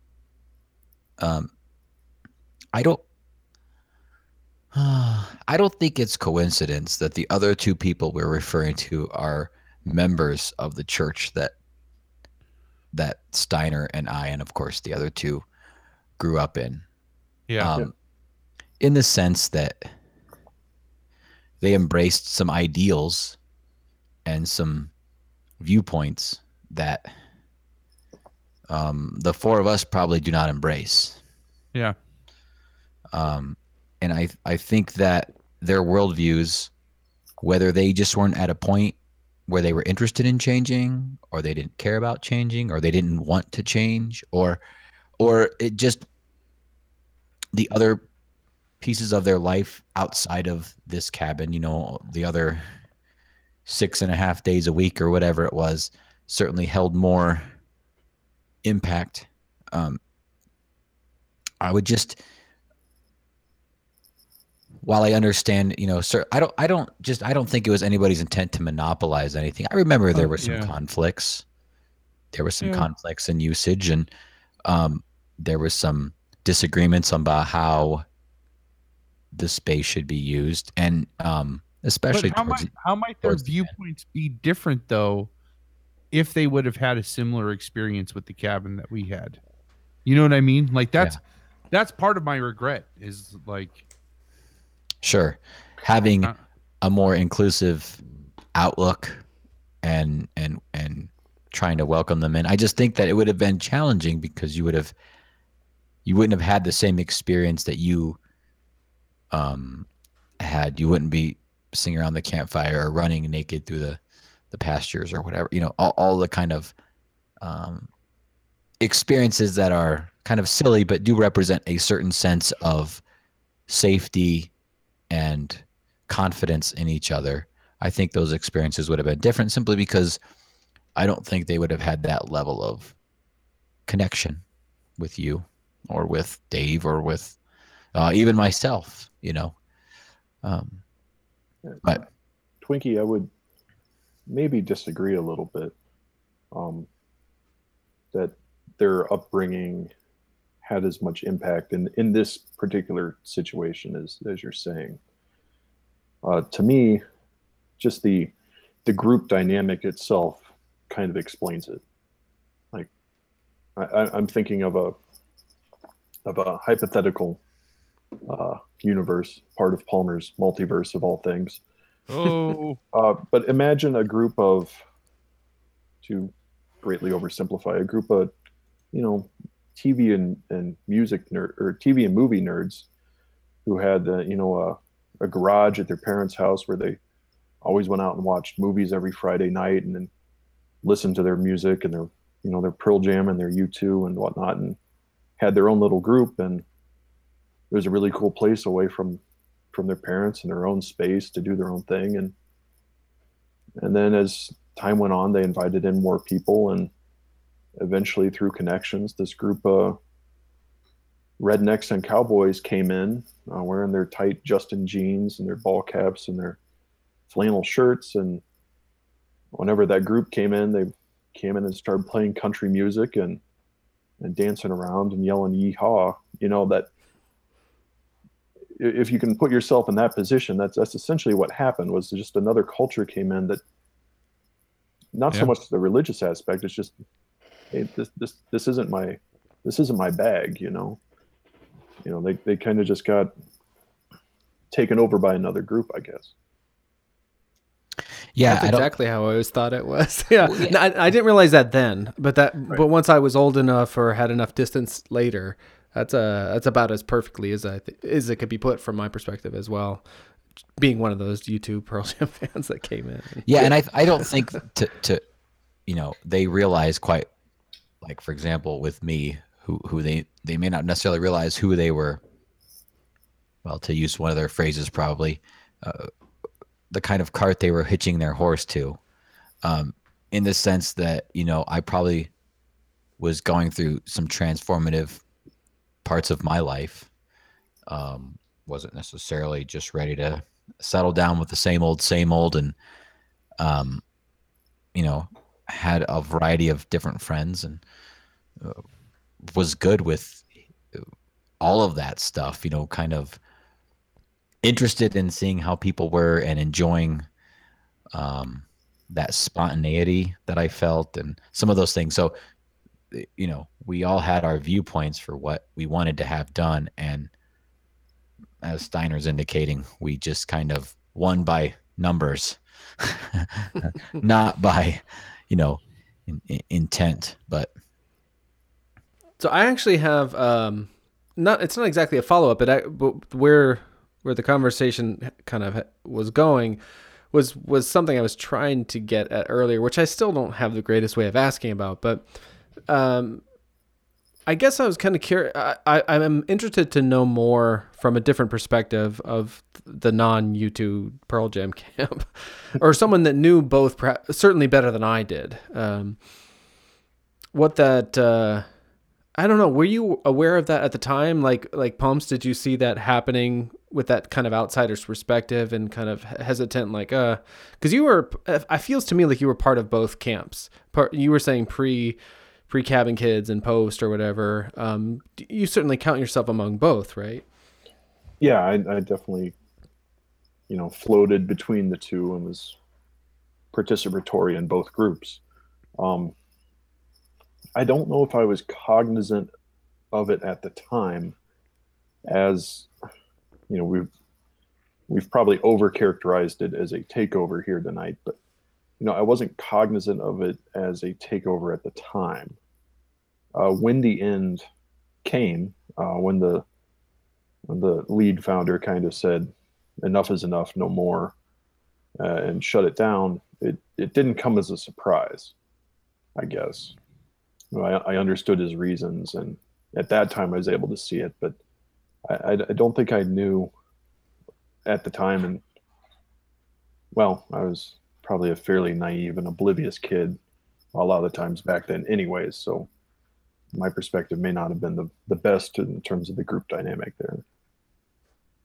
It didn't seem like that to me. Like, okay, well, what about? Do you remember the book thing that I'm talking about? I mean, just in terms of like a contrast to a oblivious kid. Like, I feel like that's not how I would have described you. I would have described you as a much more introspective and observant and intelligent person than you're giving yourself credit for. But like, so that we're making this book, the room full of kids, like basically building a monument to their youth, and you're sitting there thinking already able to be aware, like this is kind of bullshit. Like, yeah. So I wanted to ask you about that because I didn't remember that situation at all, honestly, and I kind of feel bad about it. But so you described a person sitting in the corner, kind of writing and saying, "Hey, this is all egomaniacal, yeah, Palmer. Or, sorry, not Palmer. Bauman couldn't say egomaniacal. Yeah, called what egomaniac? I think Cramps had to tell him how to pronounce it. Could you just picture Cramps being like egomaniacal? Hey guys, it's egomaniacal, guys. Yeah. I'm gonna tweet the clip. You'll be able to see yourself Steiner writing, and I think we don't talk about it in the documentary, like what you wrote, but it actually spurred a discussion that very succinctly Bauman says, like, here's how we got to this point of being a group that could be criticized. It was kind of an interesting springboard. But anyway, was that at the hotel as you were describing, or was that? It was at the in Fairlawn. I really do not recall that. Like, I'm trying to piece it together, and I do not remember being there. I do not remember participating to the level you describe, or any of it, which is kind of. Well, you didn't speak up or anything. You were just sitting quietly, and on your way out, I think I asked about what you wrote, if we could include it, not thinking it would be something critical. But even then, like, I wasn't bothered by it. I was like, oh, that makes sense. but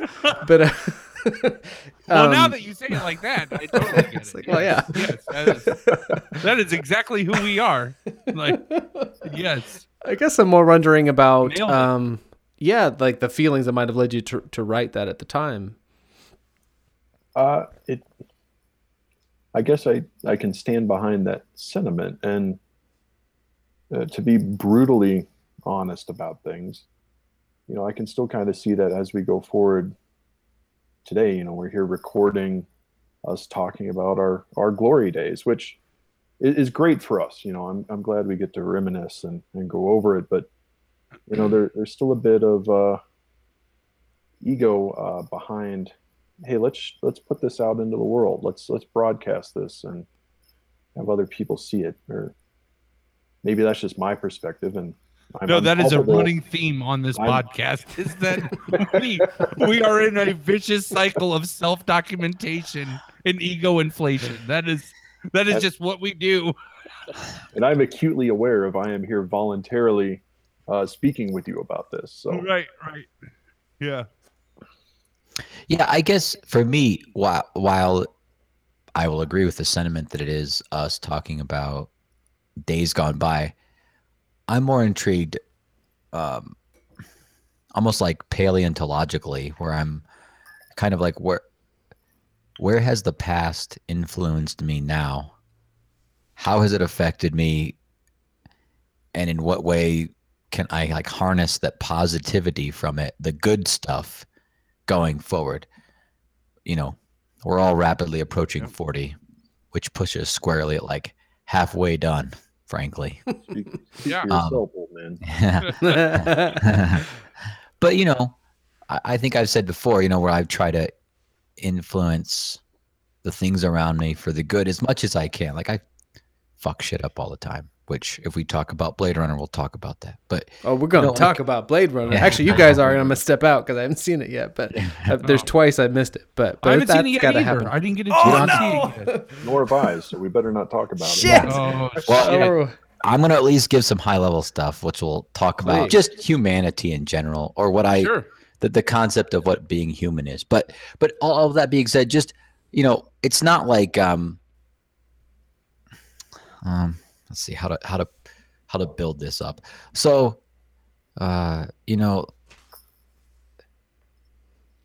looking back at high school or college, I don't necessarily view as like where it all ended for me. I just want to understand why I look at that as something that influenced me in such a large way so that I can go forward and do that. I think I've mentioned like, in some small way, trying to influence that at work or in my small community, or trying to do like Twitch streaming for video games in some way, being a somewhat positive person on the internet, which is semi rare these days. And yeah, it takes a little bit of an ego to be a creator, right? Because you have to believe that there is someone out there who wants to consume what you're doing. Yeah. You have to believe that what you're creating, Even is if it's good just enough. your friends who do it because they love you, Yeah. right? Yeah. But I like to believe that it serves a purpose other than that. And it hopefully still 10, 20 years down the line, there's, somebody, it's not like, the song, it's a really popular song. Is it Mellencamp, The Summer of '69? How am I doing on that? no, Is it- that's Brian Adams. sorry, Brian Adams. Brian Adams. Yeah. Mellencamp Adams, whatever. 80s. No. Am I right? Potato. No, potato. you're not right. That is world apart. One's Canadian, one's American, kidding. one's fucking awesome, one's not. I'm not a fan. But when you listen to the song "The Summer of '69," it's immensely sad. Yeah. It is an absolutely terrifying song. Those people peaked. That was it. It was over then, right? There was going to be a band, and now there isn't a band, and it's like there's nothing else to look forward to. And I don't view that as the case. I view the cabin as an experience that influences me and recognizes that if I am authentic in some way to the people around me, that's what my therapist tells me to use the word authentic, that if I'm authentic with the people around me, I can have those experiences because people feel that. And they know when you're bullshitting them, even if they don't necessarily know it at the time, they understand if you're not being authentic. And so there's this sense of authenticity that I feel from the cabin that I want to push forward in my life, that I want to surround myself with. So I love it. Yeah. Well, as the chief perpetrator of the perpetuation of like the media and putting oneself out. I thought you were going to say the hostile takeover of the cabin. We were going to, Oh, when this is no. a movie, you're going to be the primary. You're going to, you know man. what? I got it. Might I have been got one of it. the loudest. In The Fifth Element, you're going to be Gary Oldman.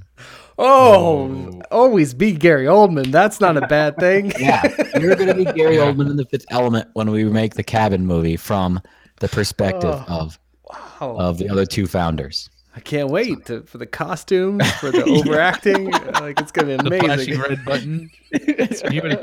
He would ask me what that flashing red light was at the bottom. Anyway, sorry. A true no. killer. A ruthless.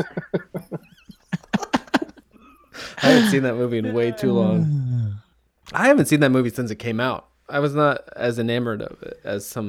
As I maybe just remember Pumps Corey was. saying he watched it every day for like 40 days. You know what? Here's the thing. It does have some CGI issues, as most movies from the 90s do, but it actually does hold up surprisingly well with some of the humor and the costumes, some of the like set design There's and a stuff. surprising amount of practical effects in that movie. Yeah, Bassan did a pretty good job. Yeah, I mean, like the whole, the luxury yacht that they're on, that they go to vacation on. Like that's all a miniature. Like all the external shots of that, they actually built that as a model. Yeah. Anyway, I completely derailed us to The Fifth Element, which is very much the nature of this podcast. But Dave, Yeah, I apologize. That's to be applauded. I thank you for just Gary bringing that Oldman up. and Yeah. Oh, all right, I'm not Gary, su- tell us the. You don't like Beethoven. You don't listen. Overtures like that, my juice is flowing. But after his openings, he does tend to get a little fucking boring. That's why I stopped. No. Okay. Try Brahms too. He's good. But man. They're professional anytime, all the time. Yeah. Oh gosh. Double D. Double D watched The Professional for the first time because of this podcast. What? I know. Yeah. And I know he's not talking to you about things I on just camera like get- he's supposed to. I just get random text messages from Double D, which will be the cover art from something that we've dropped a reference to. That he's like, just check this out today. And it's like he's a grown ass man. It's the first time he's ever seen Leon the Professional before. Like, I mean, where do you even begin with that? Oh, That's come on. incredible. I would love to experience that for the first time as an adult. Like, well, Yeah. I guess it was kind of adult-ish, but Yeah, I did not see that until a few years ago, like 2 years ago. Oh, Really? you can Oh, tell us man. then. Yeah. So I would have very conflicted feelings about Natalie Portman. the yes. only way I get around Yeah. it is she was born the same year I was. So when Yeah. she was that old when that was made, that's Yeah. how old I was. So it's okay.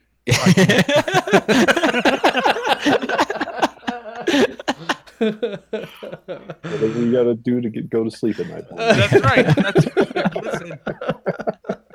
Listen. For me, I think I've Your listened to mouth the to God's commentary. ears. Huh? Oh, sorry. What? What'd you say? I said from his mouth to God's ears. Like, Yeah. Yeah. yeah. Amen. No, if you think that one's bad, like you have to watch Crams's Palmer's pick. All the Real Girls. Is that the name of that No, one? it's Beautiful Girls. Beautiful Beautiful Girls. Girls, Jeez, yeah. Beautiful Girls. She's like even younger in that, and like legit falls in love with her like 37-year-old neighbor in the movie. Yeah, Oh man. I do. Oh man, that makes me want to watch that movie again. Oh, Yeah. speaking of Palmer's picks, Steiner, would you be okay with us posting your Palmer's picks episode on the Oh yeah. YouTube? Yeah, knock yourself out. Solieri. Outstanding. I know his name. Solieri. Solieri. Solieri. It may have been, man, that was, what was it? It was Amadeus. Yeah. I want to That's say a good movie, by the way. Princess Bride. Yeah. Oh yeah. And I guess Empire, maybe? I feel like I Empire. said Empire Strikes Back. I don't feel like we had. No, what was Shit. your third one? I guess we'll just have to tune in Oh, well, That's when you right. post the Palmer's you'll have to picks. check it on YouTube. LWSD. Are we LWSD Pod on YouTube? We should YouTube really know these- this. This is episode Well, 35. Well, the thing with YouTube is, to pull back the curtain slightly, YouTube no longer lets you have a custom URL, just any old person. You have to qualify in some ways, which we have not yet qualified because that's What? not where the majority of our So viewership fucking is. subscribe, people. Jesus, Yes. this is your fault. Yes. We're a big fucking deal, guys. Yeah. How egomaniac. Yeah, that's right. Steiner, you're on your own computer, right? On your laptop. You can go on YouTube and subscribe right now. I was Closer. I was in Amsterdam visiting Jacko, and I was telling him about the podcast, and You know I you think weren't doing YouTube in was up. Amsterdam, you son of a bitch. Oh, I know. Yeah. No cake. Who goes to fucking? When are you gonna go to Amsterdam again? When? I don't know, but there's so much biking. We were so exhausted. You Palmer, should have biked right to a cake shop. That's what you should. I was too. You're going. Oh, wait, with you I hit was too mute. busy There you go. riding a bike. Well, there was a lot of bike riding, a lot of activities. We usually didn't get home till late, and 2 nights in a row it was pouring rain. It just didn't happen. Did you It sounds have like to? the perfect pouring rain sounds like the perfect opportunity to be like, you know what? Let's go into this coffee shop for the evening. Maybe he was washing his hair and he was too busy. I'm sorry, but anyways, you went to Amsterdam. Oh, well, I subscribed him on YouTube when I was there, and he's since listened to an episode. He listened to a live stream. I'm like, are you crazy? You listened to the It live stream. I'm like, dude, that's a hell of a place to start. 0 viewers right now. It's Thank like you for 4.5 joining us on the live hours. stream. Yeah. Oh my gosh. But yeah, so do go to YouTube and you can check out. We can all find out what Steiner's third Palmer's pick was. Yeah. Or alternatively, you can come over to my place and I'll dig out the VCR. Oh, The original copy that you guys gifted me, probably in Very nice. '99, is still in the Foot Locker back home. So we can dig it out and watch the original. Oh, Fucking that's A. awesome. I remember what that tape. It's got a red cover, right? Exactly. Palmer, do you Yeah, remember putting those Oh, together? That's the Christmas tape, right? That Yeah. we put together, right? So every person got an individualized edition because it was all the stuff that they were in, right? Like, Exactly. 1999, we made a lot of stuff because I had started to work at the Cable Access Center. Palmer's Picks was happening. That was the year we put together the Cabin documentary, which was its own tape because it was an hour and a half. We couldn't fit that on the other stuff. But the Pearl Jam ran a contest where you could submit a music video for one of their songs from the album Yield, which came out in 1998. And I made the best a program music. album ever. It's a good one, yeah. It's hard to argue with. But I made a music video I kind of cheated, incorporated some of their performance clips, but so I did not win. But my music video starred Twinkie. I don't know if he remembers that. I remember that. I remember the driving in the car. Yeah. That was a song called MFC, stood for Mini Fast Car. And I basically just translated the lyrics directly. And one of the storylines was you working and everybody was free on the road in that song, as the rock and roll cliche goes. Yeah. I believe that video found its way onto my copy, my Christmas tape there. Oh, really? I'm just like, well, they're friends. Yeah, right. Exactly. Patting yours out.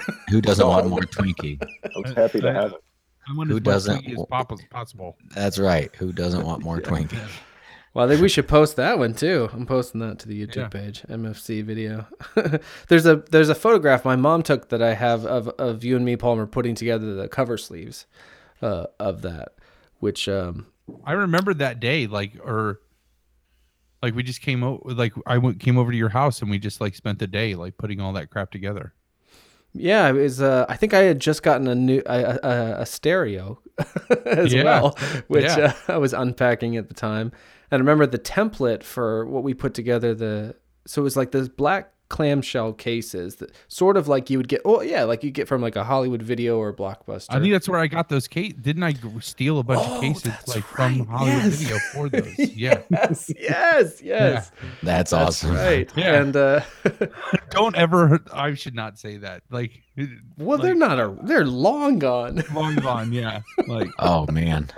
no, I'm saying like I was gonna say something else, but like, yeah, nope, totally like pilfered those. They were throwing them out anyway. Right. There Oh, were yeah. so many of them. Like You they sold recycled. those for like 35 cents. per Recycled. stack. That's right. Yeah, You Yes, were thinking of the exactly. environment the whole time.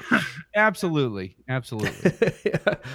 And I think the American movie was out, so I'd seen and bought Coven on VHS from the guy profiled in that film, Mark Borchardt. And Coven was essentially that was in a clamshell case as well, but it was so obviously done like on Microsoft Word. It was not very sophisticated design at all, and it was a sort of nod, at least on my part, to the back of both have like the main person in the video, like basically just like a selfie, kind of making I don't know, like a surprised face. I'm not sure.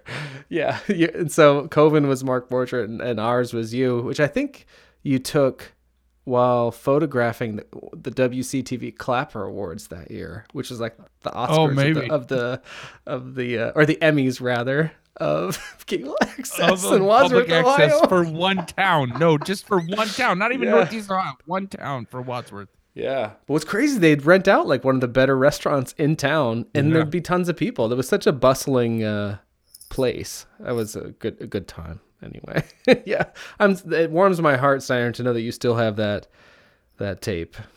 Yeah. When you post those, do you tweet them out too? Like from the like once Usually, you post yeah. them on YouTube? Yeah. And, like, yeah.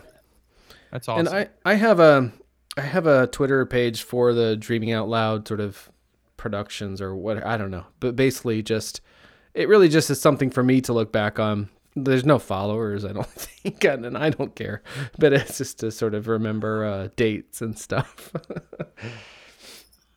Remember my this God. for us. Yeah, I don't know. It's the thing we were talking about before with the hubris of all of that. I definitely at the time did not think of it as an arrogance, because I was a pretty shy and insecure person, finding some confidence for the first time in this like group of people. But definitely over time, that's easy to understand. But I've also just, especially with this kind of older stuff that's not really important to other people, as comes to be a lot of what I value the most, because in some ways, even though it's so like imitative and whatever, it was so free and unaffected.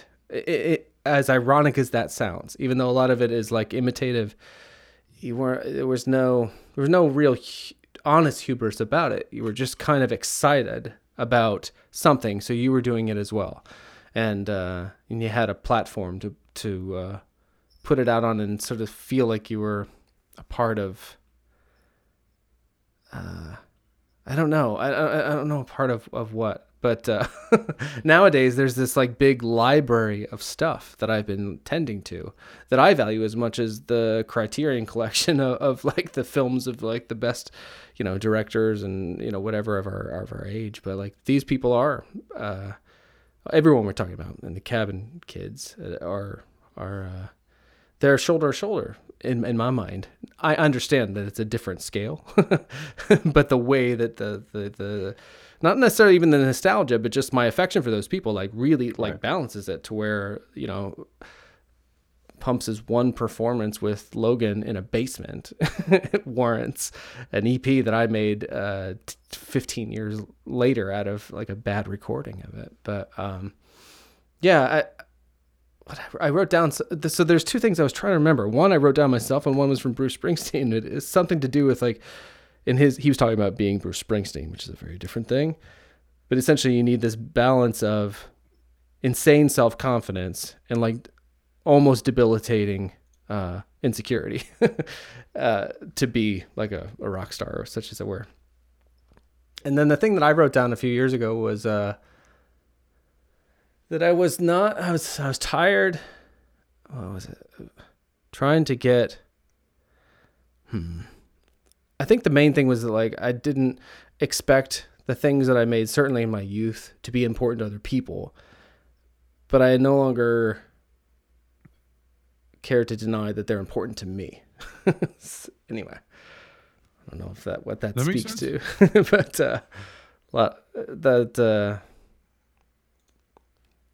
yeah, I don't know. It's a little fishbowl, but it's a fishbowl that I really only can keep in the corner of my room these days, and I'm happy to just like look over at my fish and be like, "Hi, how's it going?"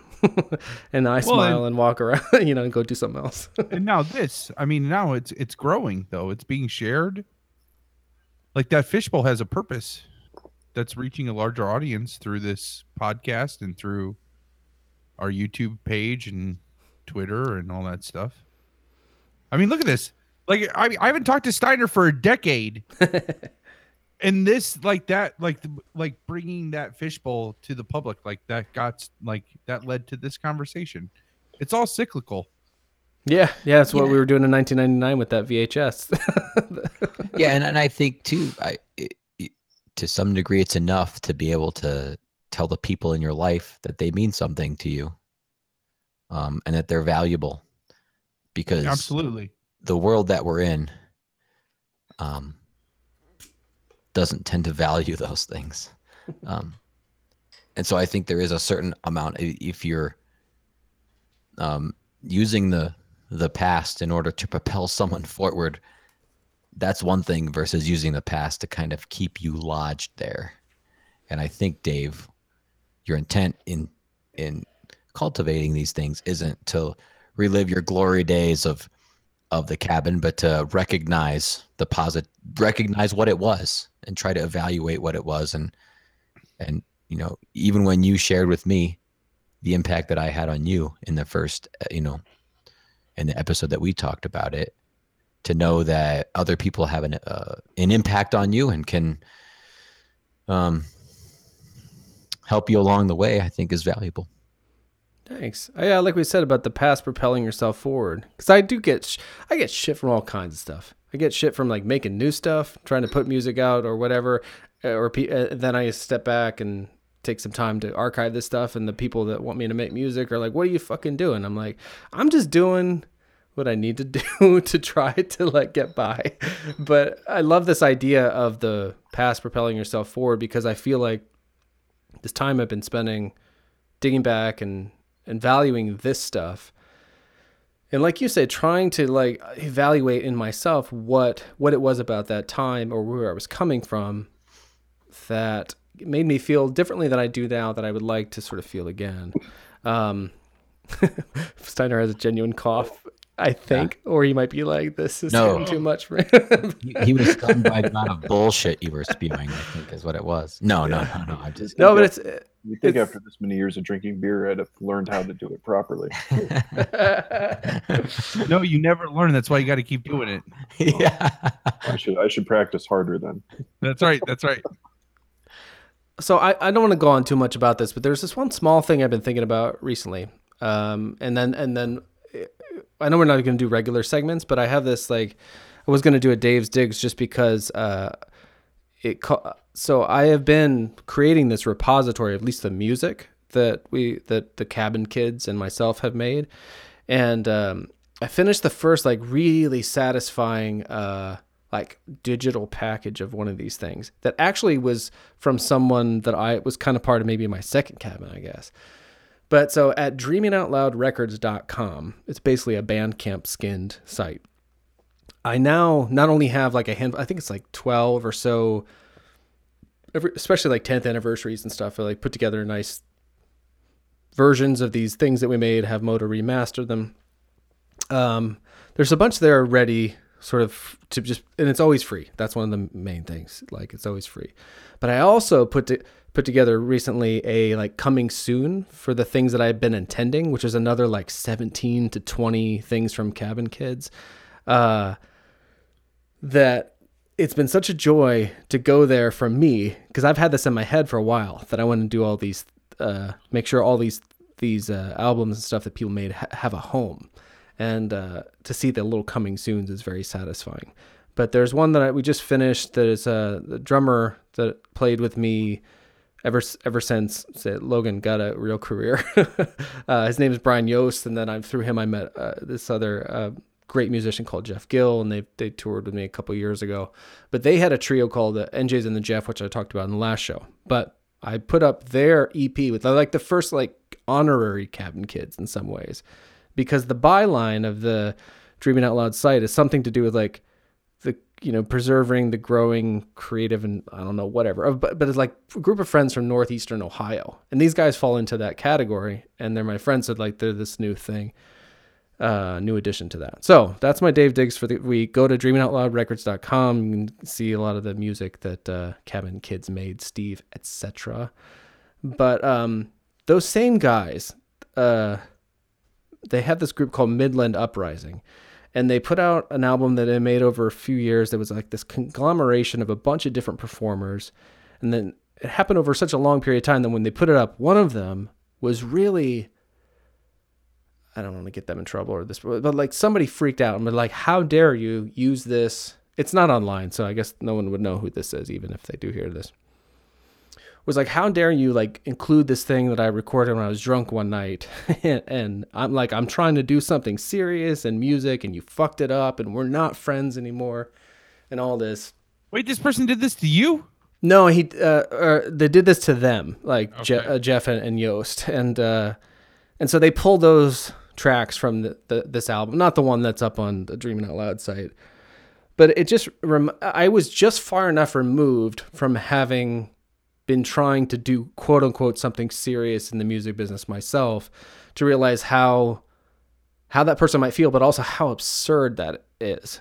Right. Like, and like this thing that they're mad exists was making other people happy, you know. And that's one of the things that helped me to start to embrace those things about my past that maybe I tried to exclude from creating some sort of music persona for people who didn't know me. I was like, well, this is just like some specific part of me that I value. I enjoyed kind of cultivating that as well. But over the last few years, I've become more and more interested in delving into my past to find the things that really made me feel like confident and strong. And a lot of that was like just dumb stuff like JCVD or Bruce Lee. Like, so now I am embracing all of that stuff in like Batman pajamas. Yeah, exactly. And it's so liberating and empowering to remember that ridiculousness and acknowledge it for what it is, but also like literally sort of feel the strength of my youth in that way. Has been, I don't know. I hadn't had the words for what Twinkie said like a half hour ago before I started talking about your past propelling yourself forward. But that is, that can be a really powerful thing. Certainly something that I've been reveling in throughout the duration specifically of this podcast. But, oh my God, sorry. You touched a nerve there. Let's get back to Steiner somehow. Well, I actually have a question, if I may, for you guys. Sure. Related to kind of what Twinkie is driving at, of the impact of the cabin moving into the future, you know, from that time. And so I know all four of us, knowing our stories, we all transitioned from the cabin time in some shorter, some a little bit longer, but not too long. We went down paths in our lives that we have since recanted, or at least switched gears again. And I'd ask you guys to share as much as you're comfortable with on these topics. But I know for myself that after the cabin, that's when I graduated high school, and you know, that's of course a time of change. I went off to college. And I got married right around then, very shortly thereafter, in 2000. And I kind of went down a totally different path and kind of lost touch with everybody. And I went to pursue other things. And that path kind of lasted until 2000, between 2007 and 2009. So just about 10 years. So they're less than 10 years ago. And since then, I've taken a totally different tack. And for my part, at least, I've put a wall up, or a block. I don't think back to those days, the high school, you know, the cabin era, into those roughly 10 years that followed. And so I haven't really digested it or thought about it. And that's why I had some trouble answering some of these questions of what did you get out of the cabin, or how did things go? I'm like, well, I kind of blocked all that off. I don't really think about it. I'm in this new phase, like I guess you could say a third phase, or maybe even maybe not a fourth, maybe a third and a half phase. But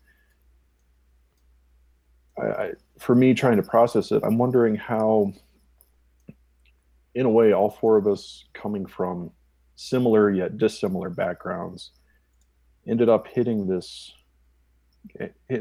down a track after school, and then switching gears later. I'd be interested in hearing your guys' thoughts on that topic.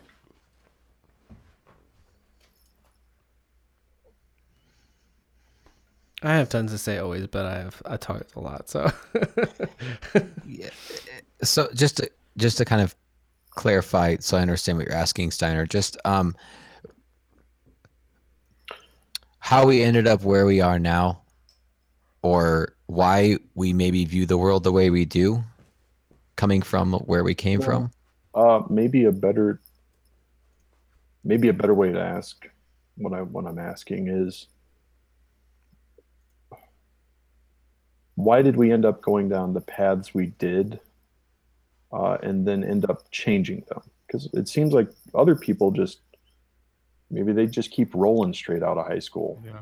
You know, they keep rolling through college and they got And then their partners and their life and everything comes together. Whereas a common thread for the four of us, I feel, and please correct me if I'm misinterpreting things, but you know, the four of us kind of had to take a turn at a certain point and get off the track that we were on coming out of high school. Yeah. You know, we all kind of realized that the trajectory we were on was not what we wanted. Yep. Well, I mean, I guess I can take a stab at it because the cabin is always one of those things that, since, you know, in my adult life, it was all like, my thinking about it was always cyclical, in the sense of, I always, it sounds like it sounds like the uncle from Napoleon Dynamite that's like, you know, oh man, if I could go back to 82, coach would put me in. And like it when I say it out loud, it sounds like that, where I'm just like, I just can't let go of the past. But really, when I come back to the cabin, it's always at like the worst times of my life, where I'm trying to like look back to, I know I was genuinely happy in that period of my life. And it's always like a reset for me. Like when I'm going through something shitty, I can always, what was it about that time period that when I was genuinely happy? So as I'm like, after the cabin, you know, I go through college. I dropped out of college for like a year, ended up meeting my first wife, got married. That all fell apart and like didn't work.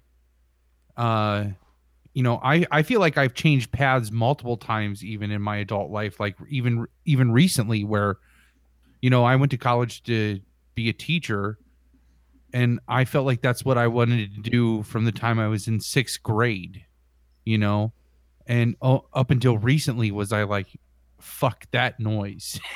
Like, you know what I mean? Like it literally, and it really was like that, kind of like a switch just flipped, where it was just like, no. But it's always funny how in those times when I'm going down those paths, you know, I think happiness, it is a driving force for it's logical for any human being to say, I'm driven by my own happiness, right? Like, so I'm going to obviously like steer my path towards things that make me more happy. You don't steer, I mean, it's just logical. You don't steer towards things that make you sad, right? There's always going to be things that are put in your path that are sad or that are out of your control. But if you can control it, you're going to steer it towards things that make you happy. And so the cabin is, for me anyways, is always like, it's this thing that it's like, it's just like that course correction. Well, let's start back there. And what was it about that made you happy? And what, you know, and even if it is just like a little bit of sunshine on like a fucking year and a half's worth of like cloudy days, you know, and you just kind of go back there in your mind's eye just to get a little bit of sunshine. I don't think that's pathetic if that helps you get through the fucking day and not drive your car into the goddamn bridge embankment. You know what I mean? Like, how is that a bad thing? You know? So, yeah, I mean, does that answer your question? Is that what you were going for? Sure. Because at this point, I'm not sure what I was going for, but yes. Oh, yeah. Well, all right. Thank you for sharing on that. Well, yeah, no problem. I would take a quick, kind of approach. For me, at least, I don't know if I was ever really or am really satisfied, unless I'm asking questions or pushing a little bit on the boundaries or being pushed. You know, from my path, I think maybe the jog that you may be referring to, Steiner, is the fact that I went to college for probably a year and a half, or maybe even just a year. And then I ended up joining the Apostolic Church that I grew up in, which we've referenced a couple times. And I was in that church for 3.5 years, 4 years. And then I left that church. And then from there kind of wandered up to Alaska for some college for the air traffic control thing. And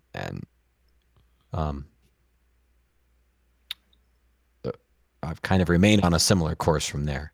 But for me, the motivation for those things was a sort of, I guess, intellectual honesty, at least initially, because I knew when I was going to that church that I was faking it to a large degree. I wasn't really the person that other people probably saw me as, because I was just trying to check all the boxes and be all the things. So I'd like to believe that, whether it's Palmer recognizing that he wasn't maybe in the relationship he wanted to be in, or whatever it is, maybe a willingness to just say, hey. Or Palmer's ex-wife realizing she wasn't in the relationship that she wanted to be in. That is probably more accurate if we're going to be honest. Yeah. I feel like we're being honest right now, so I just needed to interject. I'm sorry. Fair enough. No. I do not claim to understand the inner goings of your relationship. Nor do I want to put that can be my entire response to the question. I don't understand them either. Yeah. But I guess to me, it's like being almost a willingness on my part to be like, I'm wrong right now. Where I'm at is not correct. What do I need to do to correct that? How do I change what I'm doing to make myself feel like I'm being honest about who I am as a person and reflect it outward above everybody else? Why else would I leave everything I've ever known and the comfort of all of that to be ostracized and kind of cast aside? I mean, nobody chooses, I think, to want to be the weirdo or the one that's wrong or going to hell or any number of other things. But I think it comes from a point of saying, I'm not where I want to be. This isn't who I am. Who am I? What am I doing? And at least giving it a shot. I've definitely gotten more comfortable over my life saying I'm wrong. I screwed up. How do I fix it? And I think maybe part of that comes from that intellectual honesty.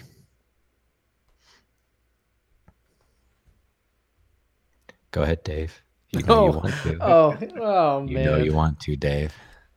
I really appreciate a lot of that that you just said. I mean, for me, similarly to Palmer, the choice to switch gears wasn't so much mine. It turned out that the marriage I was in very soon after it started turned out not to be what I thought it was, in the simple fact that I think my then wife realized she didn't want to be married to me.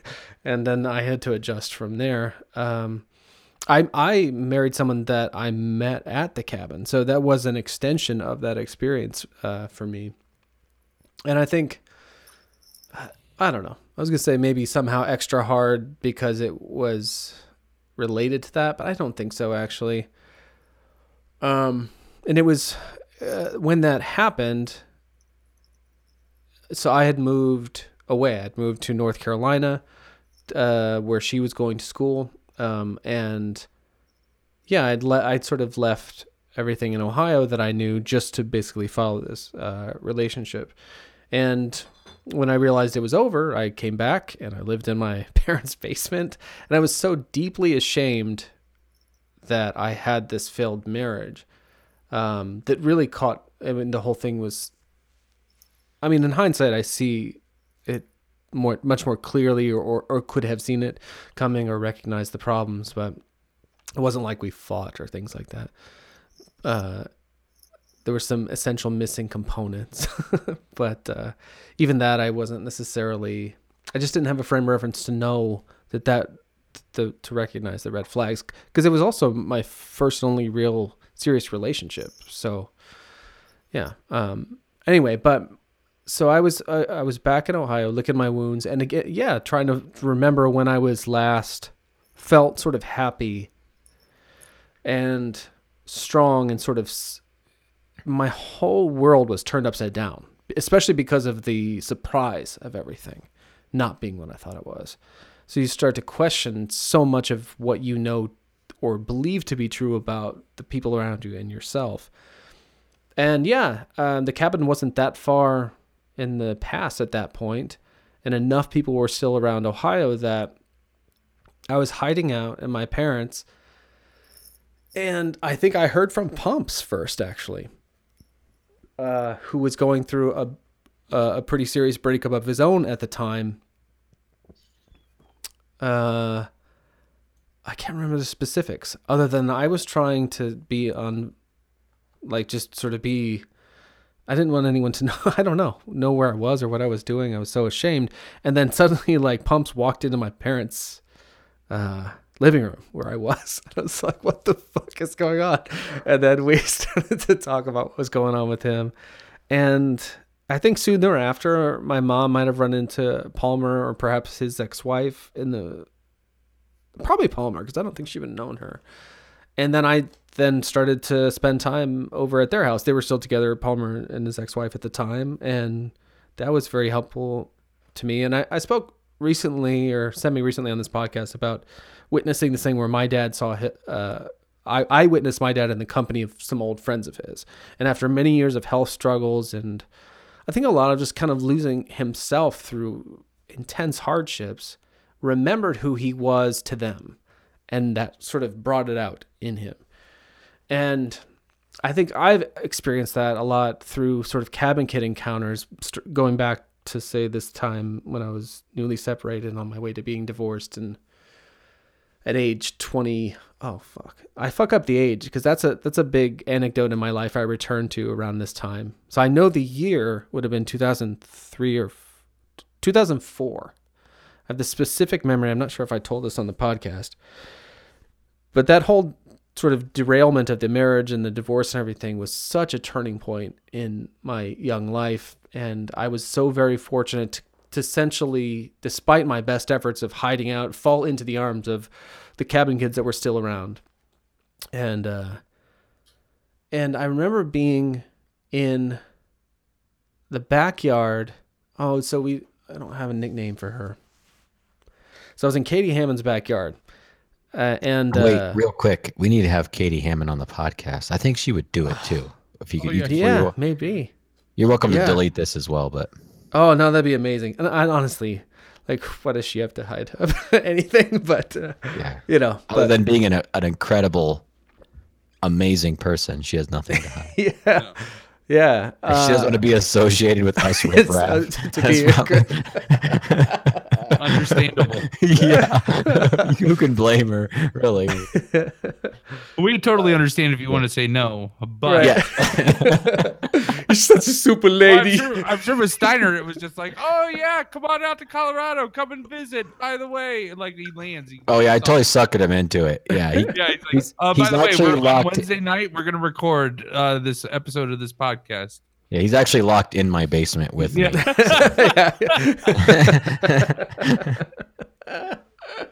got to put at least 3 hours in before you'll undo the chain. That's right.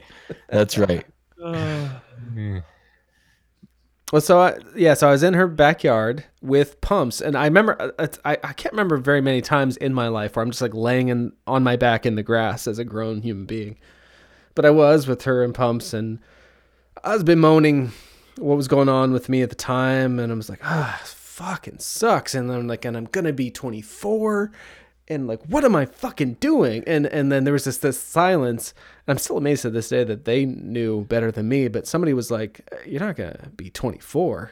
I was like, oh yeah, I mean, doesn't that suck? And they're like, no, you're gonna be 25. I was like, no, that is, fuck you guys too. Yeah, that's totally wrong. You don't know what you're talking about. And that, like, I had to get out my driver's license, and they were right. And I had somehow lost an entire year in my own mental clock of like how old I was. Nice. Anyway, but was Katie still friends at the time with? Oh yeah, I mean, not really. Or I mean, probably not close so much that they were in constant contact or anything. Okay. And I do remember a general sentiment on the part of like my ex-wife of like, well, they're your friends now, I guess, something like that. Oh. And it was weird too, because it wasn't acrimonious between her and I, like, Yeah.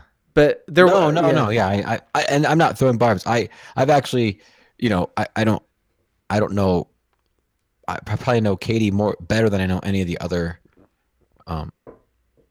as they were affectionately known, the Smithville girls. But Yes, yeah. just because I somehow, which is why I want to talk to her, somehow just like bonded with her in a fairly platonic way, as much as platonic as any 17, 18-year-old boy can be.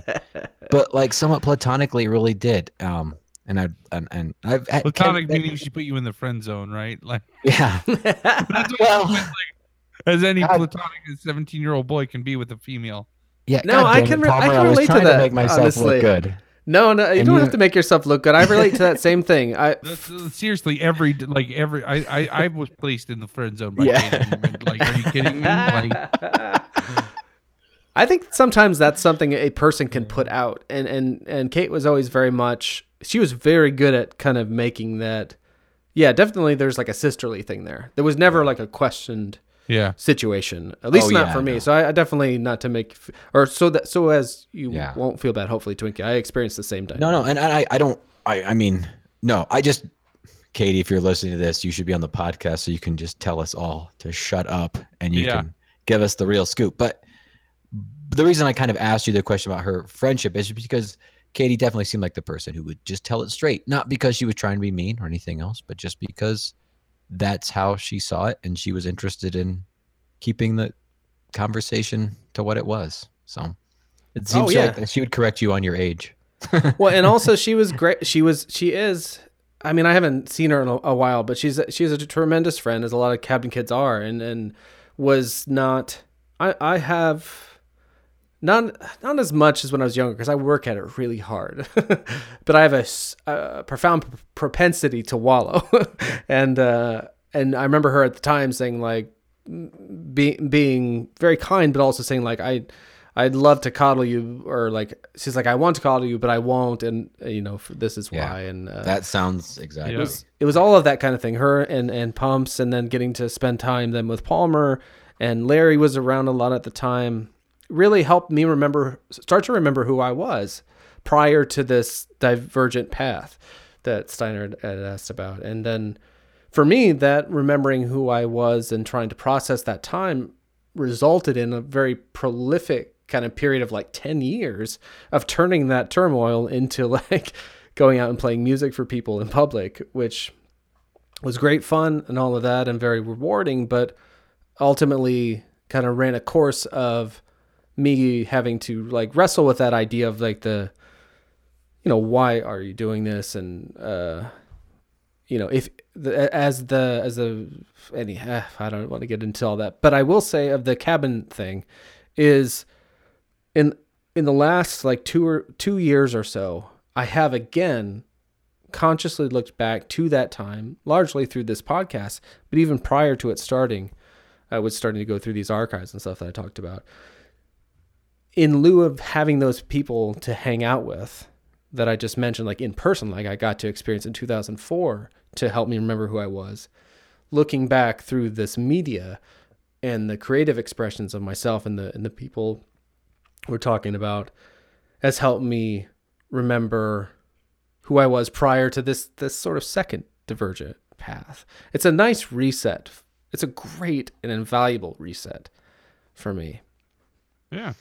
So Palmer, I'm sorry, I'm gonna do That's that. it. Period. Steiner, since you asked the question, now you get to answer the question, because normally when you're asking a question, you're probably coming from some sort of place at which you're asking the question. So I'd be curious as to, from your, first of all, talk about, if you're comfortable, your diverging path, and then what, if you think there's a link between people in the cabin who experience that, or why you think that maybe there's it sounds to me like there's some resiliency at least in all of our stories, or like to believe that. And why you, well, the question you asked why, and then, So the first thing, the reason the question came to mind was I thought about the four of us and how there was kind of this common thread of going down a path immediately after the cabin era, and then making a shift after a period of time. So mostly I just wanted to get your guys' thoughts on that, since it seemed to be a shared thing that we had engaged in. And as you guys have mentioned, some of the other cabin kids have had a similar experience where they made choices at that time and have since reversed them. I guess for myself, the kind of the interesting thing to me is that, thinking more about it as you guys were talking, that kind of was my course coming out of the cabin, coming out of high school, was that I ended up doing what I thought I was supposed to do. I ended up doing what, was the norm for our environment. I ended up doing kind of all that I knew. I didn't know that there were other ways. And that was probably affected by when I went off to college. I didn't really go off to college. I had already had a relationship finishing high school, and that persisted through the transition to college. I didn't go far away for college. When I was out there, I was back home every weekend and every break. So there wasn't really an escape, you could say. There wasn't really a chance to experience a different setting. Probably also compounded by the fact that the college I went to was also in small town Northeast Ohio Northern Ohio, but with a similar milieu that we grew up in. And there wasn't a whole lot of difference to be experienced. A lot of other people may have went off at that time and experienced a whole new world and had their mind changed. So I just kind of soldiered on and did what I thought I should do. And I should say I did what I thought was right at the time. I don't have regrets about my choices per se. I don't have regrets about my decision making. I don't feel that I actively went against what I thought at the time. It just took a long time for me to realize that really wasn't who I was, or that really wasn't what I wanted. And I think a little bit similar to you, Palmer and Dave, and different from Twinkie's experience, I kind of just rode the rails through that experience, and then things changed around me. I didn't have the intentionality that Twinkie did of saying, wait, stop. This isn't where I want to be. I'm going to change. I ended up in a position where things changed around me and I had to adapt. And then even now, 10 years later, I'm perhaps, hopefully, maybe figuring out what I want to do or what I want to be or how I want to approach things, and perhaps finally growing up. Maybe that's a weird thing to say. That's overrated. I would tend to agree and disagree all at the same time. Growing up is a whole topic I'm sure we could delve into. Absolutely. But that's for the next time you're on. Next time you're on the podcast, we can share depressing work stories about being adults and how we should take on more responsibility in order to advance such things. Bullshit. Yeah. No way, man. I just created the biggest stink to have less responsibility. I can help you out. Here's how you throw a wrench in that machine. But I hope, Twinkie, I addressed what you were asking, and maybe kind of wrap up this part where we've all went through and shared our thoughts on that matter. Awesome. Jump in with anything. I have a proposition, gentlemen. Does Let's it involve beer and breaks? let's take one more pee break.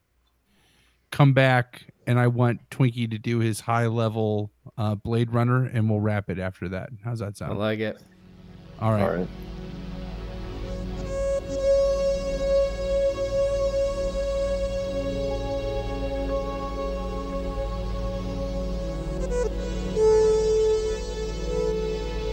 Huge critical praise and like really lackluster box office stuff. Yeah, it definitely did kind of bomb at the box office. It's just people don't want to think, man. Yeah. Fucking Disney. It's all Disney's fault. Like, I mean, Blame it on Disney. yeah, Fucking Disney. fucking Disney. Fuck that guy. Am I right? No, they figured out the formula for like the blockbuster. Yeah. It did. And so I'll now tell you, that's what everybody wants to make, you know? sure, I'll talk about this more, but it's made me. I've watched since Blade Runner. I've watched Fury Road twice. Oh, I'm looking for any excuse to watch Fury Road again. So Yeah, it's such a fucking good movie. Fury Road. I really need to see that. oh my gosh, is it so good? Yeah, it's good. I read this really awesome that it's an allegory for retirement. It's literally like so their epic quest to get to this like Eden, right? Is like his quest to get to retirement, him and his wife, because his wife edited all of his movies too, right? Oh, George So- Miller, you mean? Yeah. Okay. So it was like this quest for them to get to retirement. That was the promised land, which was like supposed to be this like green space that like they're trying to get to in Fury Road, right? And then they get to retirement and they realize that it's just like a wasteland and boring. And so it brings him right back to where they started, which is what they do in the movie. They go right back to where they started, which is like him going back to Mad Max. And like it's deeper than that, but it was really interesting when I read that. So That's pretty great. I follow that immediately. That's pretty. yeah. I like that. Man, though, that movie is fucking fantastic. Just like talk about zero exposition, how you can like be immersed Yeah. in a completely foreign world and get zero exposition, and by the end totally understand the mythos about it, and just like, oh man, the War Boys and the like Chrome Eternal, Jesus, that shit is good. Valhalla. Yeah. Yeah, man.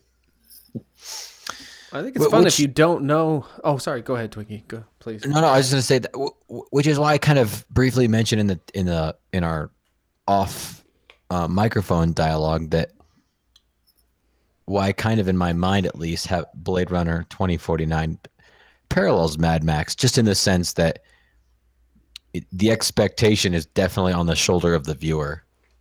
There's no, as in the original Blade Runner, they had that voiceover by Rick Deckard or Harrison Ford's character to kind of walk people through it, because they weren't confident that they could place the weight of understanding or processing what's happening on the viewer. And so in 2049, it is most definitely on the viewer.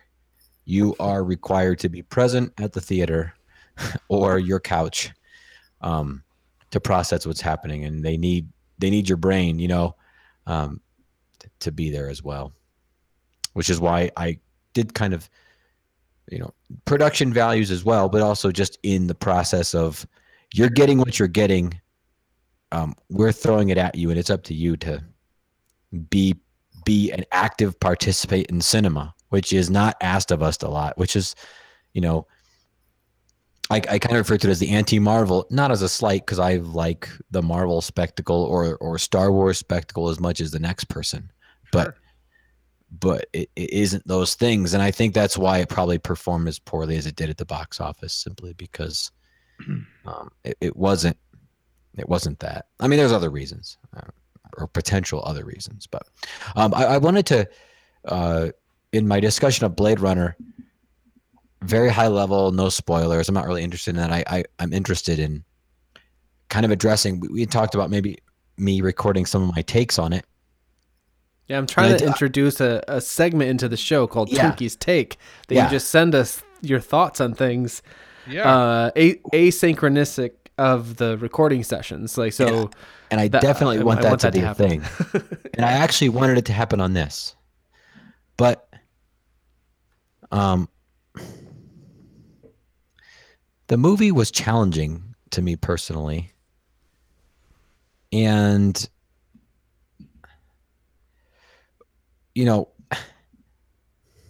the movie asks a lot of questions. So when you watch the movie, there's a storyline, there's a plot, right? I mean, that's a movie. There's a plot. You can watch it as point A to point B to point C, and watch the set pieces and watch the action and watch the dialogue. And it's a movie, and you can watch it as that. But I think just like the original Blade Runner, there's a lot of subtext that it's asking, and primarily it asks in its subtext, what does it mean to be a human?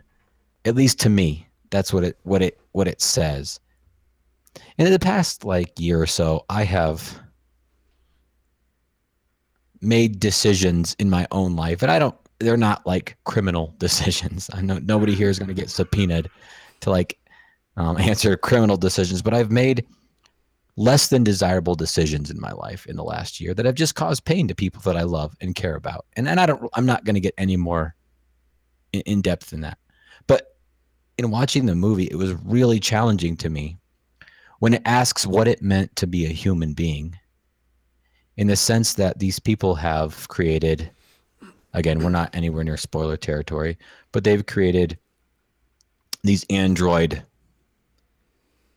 objects that do jobs that a lot of people don't want to do.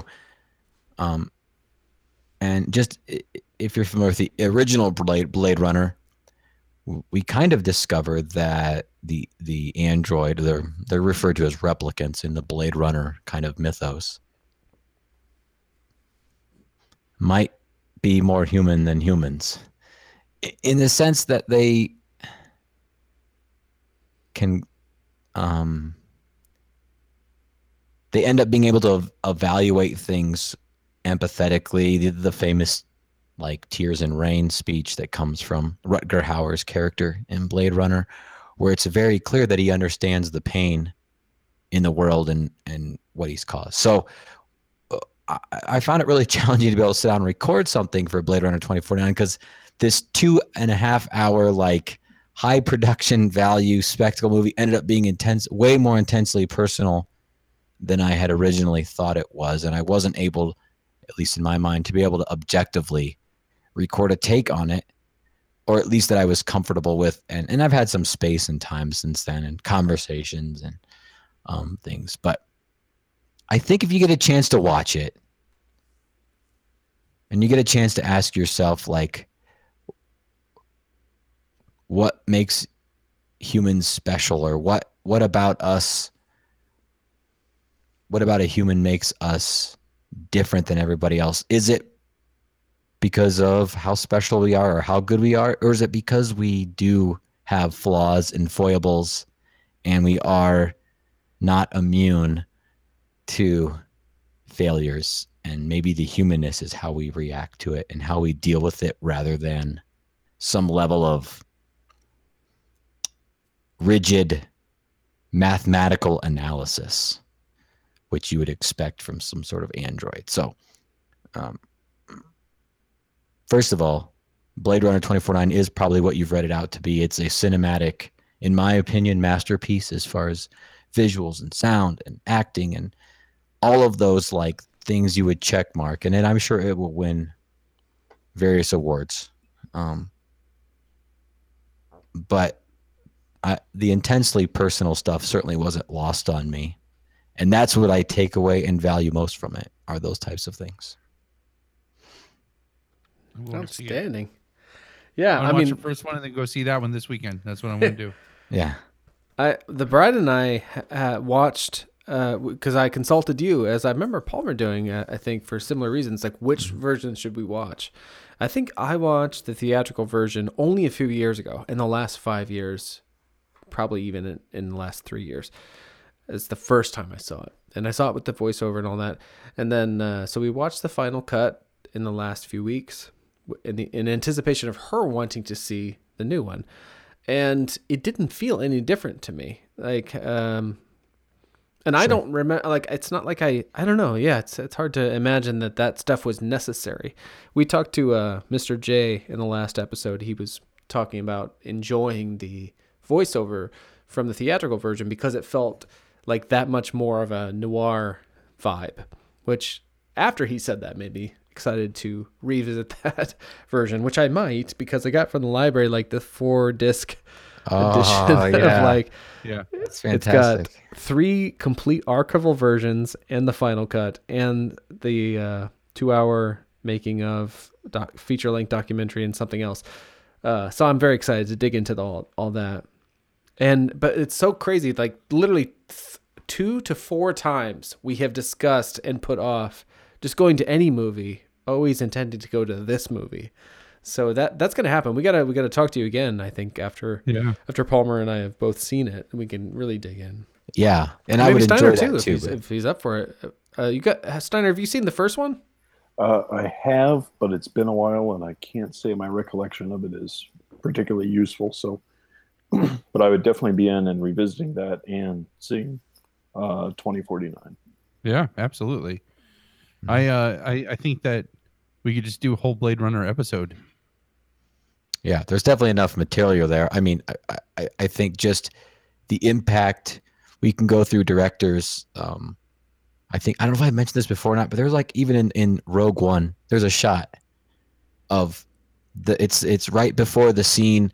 Well, there's a shot where it's descending into like a city, and it's literally a 5-second shot for shot remake of that first like descent into the street level view of Blade Runner. And you can see the impact that movie's had on science fiction creators ever since. And you talk to any person who, like, I would love to ask Rian Johnson, the director of Episode 8, like, what impact has Blade Runner had on you? Because you know it. I mean, all of it, Looper and all those movies, that Blade Runner has impacted that style of like. I mean, I really think that any of that sci-fi noir, which I think Looper is like totally sci-fi noir. Mm-hmm. Anything of those can find their roots back to that. I heard this really awesome factoid on the original Blade Runner that if it wouldn't, there was a writer's strike that happened around that period in time, which caused the post-production of Blade Runner to like fall into this quagmire. So just to keep the wheels spinning, they just got to keep working and working and working on the visuals. Like, so if that strike wouldn't have happened, they would have just like rushed out the movie and got it out. But because they had all this extra time, they really got to like take their time and finalize a lot of the visuals, which, I mean, it pays off. I mean, they still stand up to today's stuff. So it's definitely interesting. I mean, there's so much, I mean, from what's the guy, John Batiste in there, and Jared Leto, and you got Harrison Ford coming back. I mean, everything about it is appealing. I just haven't had a chance to see it yet. And it doesn't shy away from some certain shocks in the sense that it asks questions about how we value certain segments of populations or genders or any of those things. It asks, I think, in my mind, if you're willing to look or able to look or interested in looking or whatever, if it asks questions about how we view segments of society, certainly. Yeah. Crazy. Twinkie, I am definitely interested in watching this and then engaging in another shithouse philosophers talk. Yes! Oh my God, that's the name of the show. That's going to be the title of that episode. I like it. Digging into this nature of humanity and discussing all that. So I'm definitely in on that. Awesome. Well, we would be More than happy to have you back, Steiner, for sure. This has been an absolute blessing. Please get my number from Twinkie. Oh, absolutely. And when you're back in Ohio, if you're ever down Dayton Way, man, we'd love to have you up for the weekend. So that would be fantastic. And just to tell you guys, Dave, got the original link for the podcast from your Dreaming Out Loud mailing list, just like Twinkie. Oh, wow. That's I awesome. listened to the few episodes up until the first Cabin Kids with Twinkie. Listened to those earlier this year, and I was on hiatus. And once we solidified our plans here for me to come out to Denver to visit Twinkie, I went on a bender and crammed I forget how many it was, 20-some episodes in 11 days. Oh my Whoa, God. that's got to be so many hours. Like, Approximately 4,000 hours. Yeah. Holy shit. Oh, I- man. I am both proud and a little embarrassed to say that I am current up to yesterday's episode. I am now current. Oh my God. I'm not And even I am current. I am nearly- like, oh my gosh. And I am nearly Crazy. complete in terms of my podcast listening. I would also like to mention that I have experimental evidence from this weekend that Des Moines is in fact three LWSDs from Ohio, All and right. 3 WLWSDs from Colorado. So It is midpoint then. That's perfect. I drove out here to Colorado, and you guys were in my ears the entire way. Wow. It was man. immensely enjoyable. Oh, Well, bless at your least heart. You had Holy plenty of cow. material to get you through. I mean, Oh, geez. more than enough. More than Yeah. It was enjoyable, but it was more than enough. Let me tell you. Wow. Oh man, see, that's why. Like, this is. I don't care if anybody else listens. Like, that kind of stuff right there is like makes it worth it. For Yeah, I sure. would love- That's how I would feel love to too. come back on and discuss all of the podcasts I put on hold over the last week to listen to you guys. Oh, well, man. give shout outs to your regulars. Yeah, what do you man. listen to? Oh, as Twinkie has mentioned in the past, the Dan Carlin Hardcore History and Common Sense. As Dave has mentioned in the past, W2F with Mark Maron, which I also came to late and enjoy listening to his interviews. There's a couple of local Cleveland sportscasters who do a podcast called A to Z, which is great because it means I can stay abreast on the various happenings in Northeast Ohio related to sports without having to listen to actual sports radio, which would drive me insane. Yeah. Skeptic's Guide to the Universe, the Geologic Podcast with George Hrob, which are both skeptic centered, which is an interesting rabbit hole to go down. Sorry, I will continue to go on, and we should really. I would love to spend more time going through my podcast playlist and discussing it with you guys. Wow, well, we'd love to hear it. Thank you so much for putting all that stuff on hold to get current. Jesus Christ! man. And of course to come on here and talk to us, and it Oh was no! great. Did you to go see through? you. Did you Holy go through all the all the book club stuff too and everything? So I'm not gonna lie. I did skip a fair bit of Dead Zone. That's Son okay. of a bitch! I think You're that's okay. fired. Like, it's You're very like fired. Dead Zone centric. Like, I did listen to a bit of the beginning, and I realized, oh shit, I have a ton of material to get through from out here. yeah. Like 50 hours. But I did listen to kind of your guys' wrap up because I am not spoiler adverse for a lot of these things. I enjoyed your guys' discussion of it because I had no intention of watching it or reading it, and I love hearing your summary of it. Other than Last Jedi, no Last Jedi spoilers for me. I'm on Yeah, lockdown. none here I'm on either. lockdown until December. So Yep, I haven't even seen- I didn't even watch the newest trailer. no, I've not Yeah. watched any trailers. I don't want to know anything. I want to go to the theater and experience it for what it is. And I Good guess or bad? I guess Because this is the one that's going to Exactly. determine if these new movies are worth it. Oh, don't. It's not gonna I be don't even wanna bad. go Are down you this rabbit hole. crazy? Yeah. No, Other no, than no. to say, I am part of Palmer's household where there are only 3 movies that have ever been produced in the Star Wars universe. Yes, that's it. There are no prequels. There is nothing else. There is only episodes. For some reason, they're mysteriously numbered 4, 5, and 6. Yeah, But in my I put heart, Rogue One in my there. heart, I like there's 1, Rogue 2, One and a 3. lot. Oh, So- I will come back and argue with you about Rogue One as well. Oh no, I know there's shit. I know there's people that I- think Rogue One is shit, but man, Rogue One is the reason I'm on lockdown for episode 8 because I had listened to too much in my podcast listening. I heard too many things, and I went into Rogue One and ended up coming out disappointed. So yeah. I'm quarantined until December in Star Wars. That's totally fair. I've Well, watched Steiner- all the things. I go online and speculate with people. I love it. I will keep speculating. I will keep watching the things. Wiki is always like that. Like it never fails. He's always like the opposite. He's just like Hype train. Yeah, like I'm gonna be on that hype. Hype train coming through.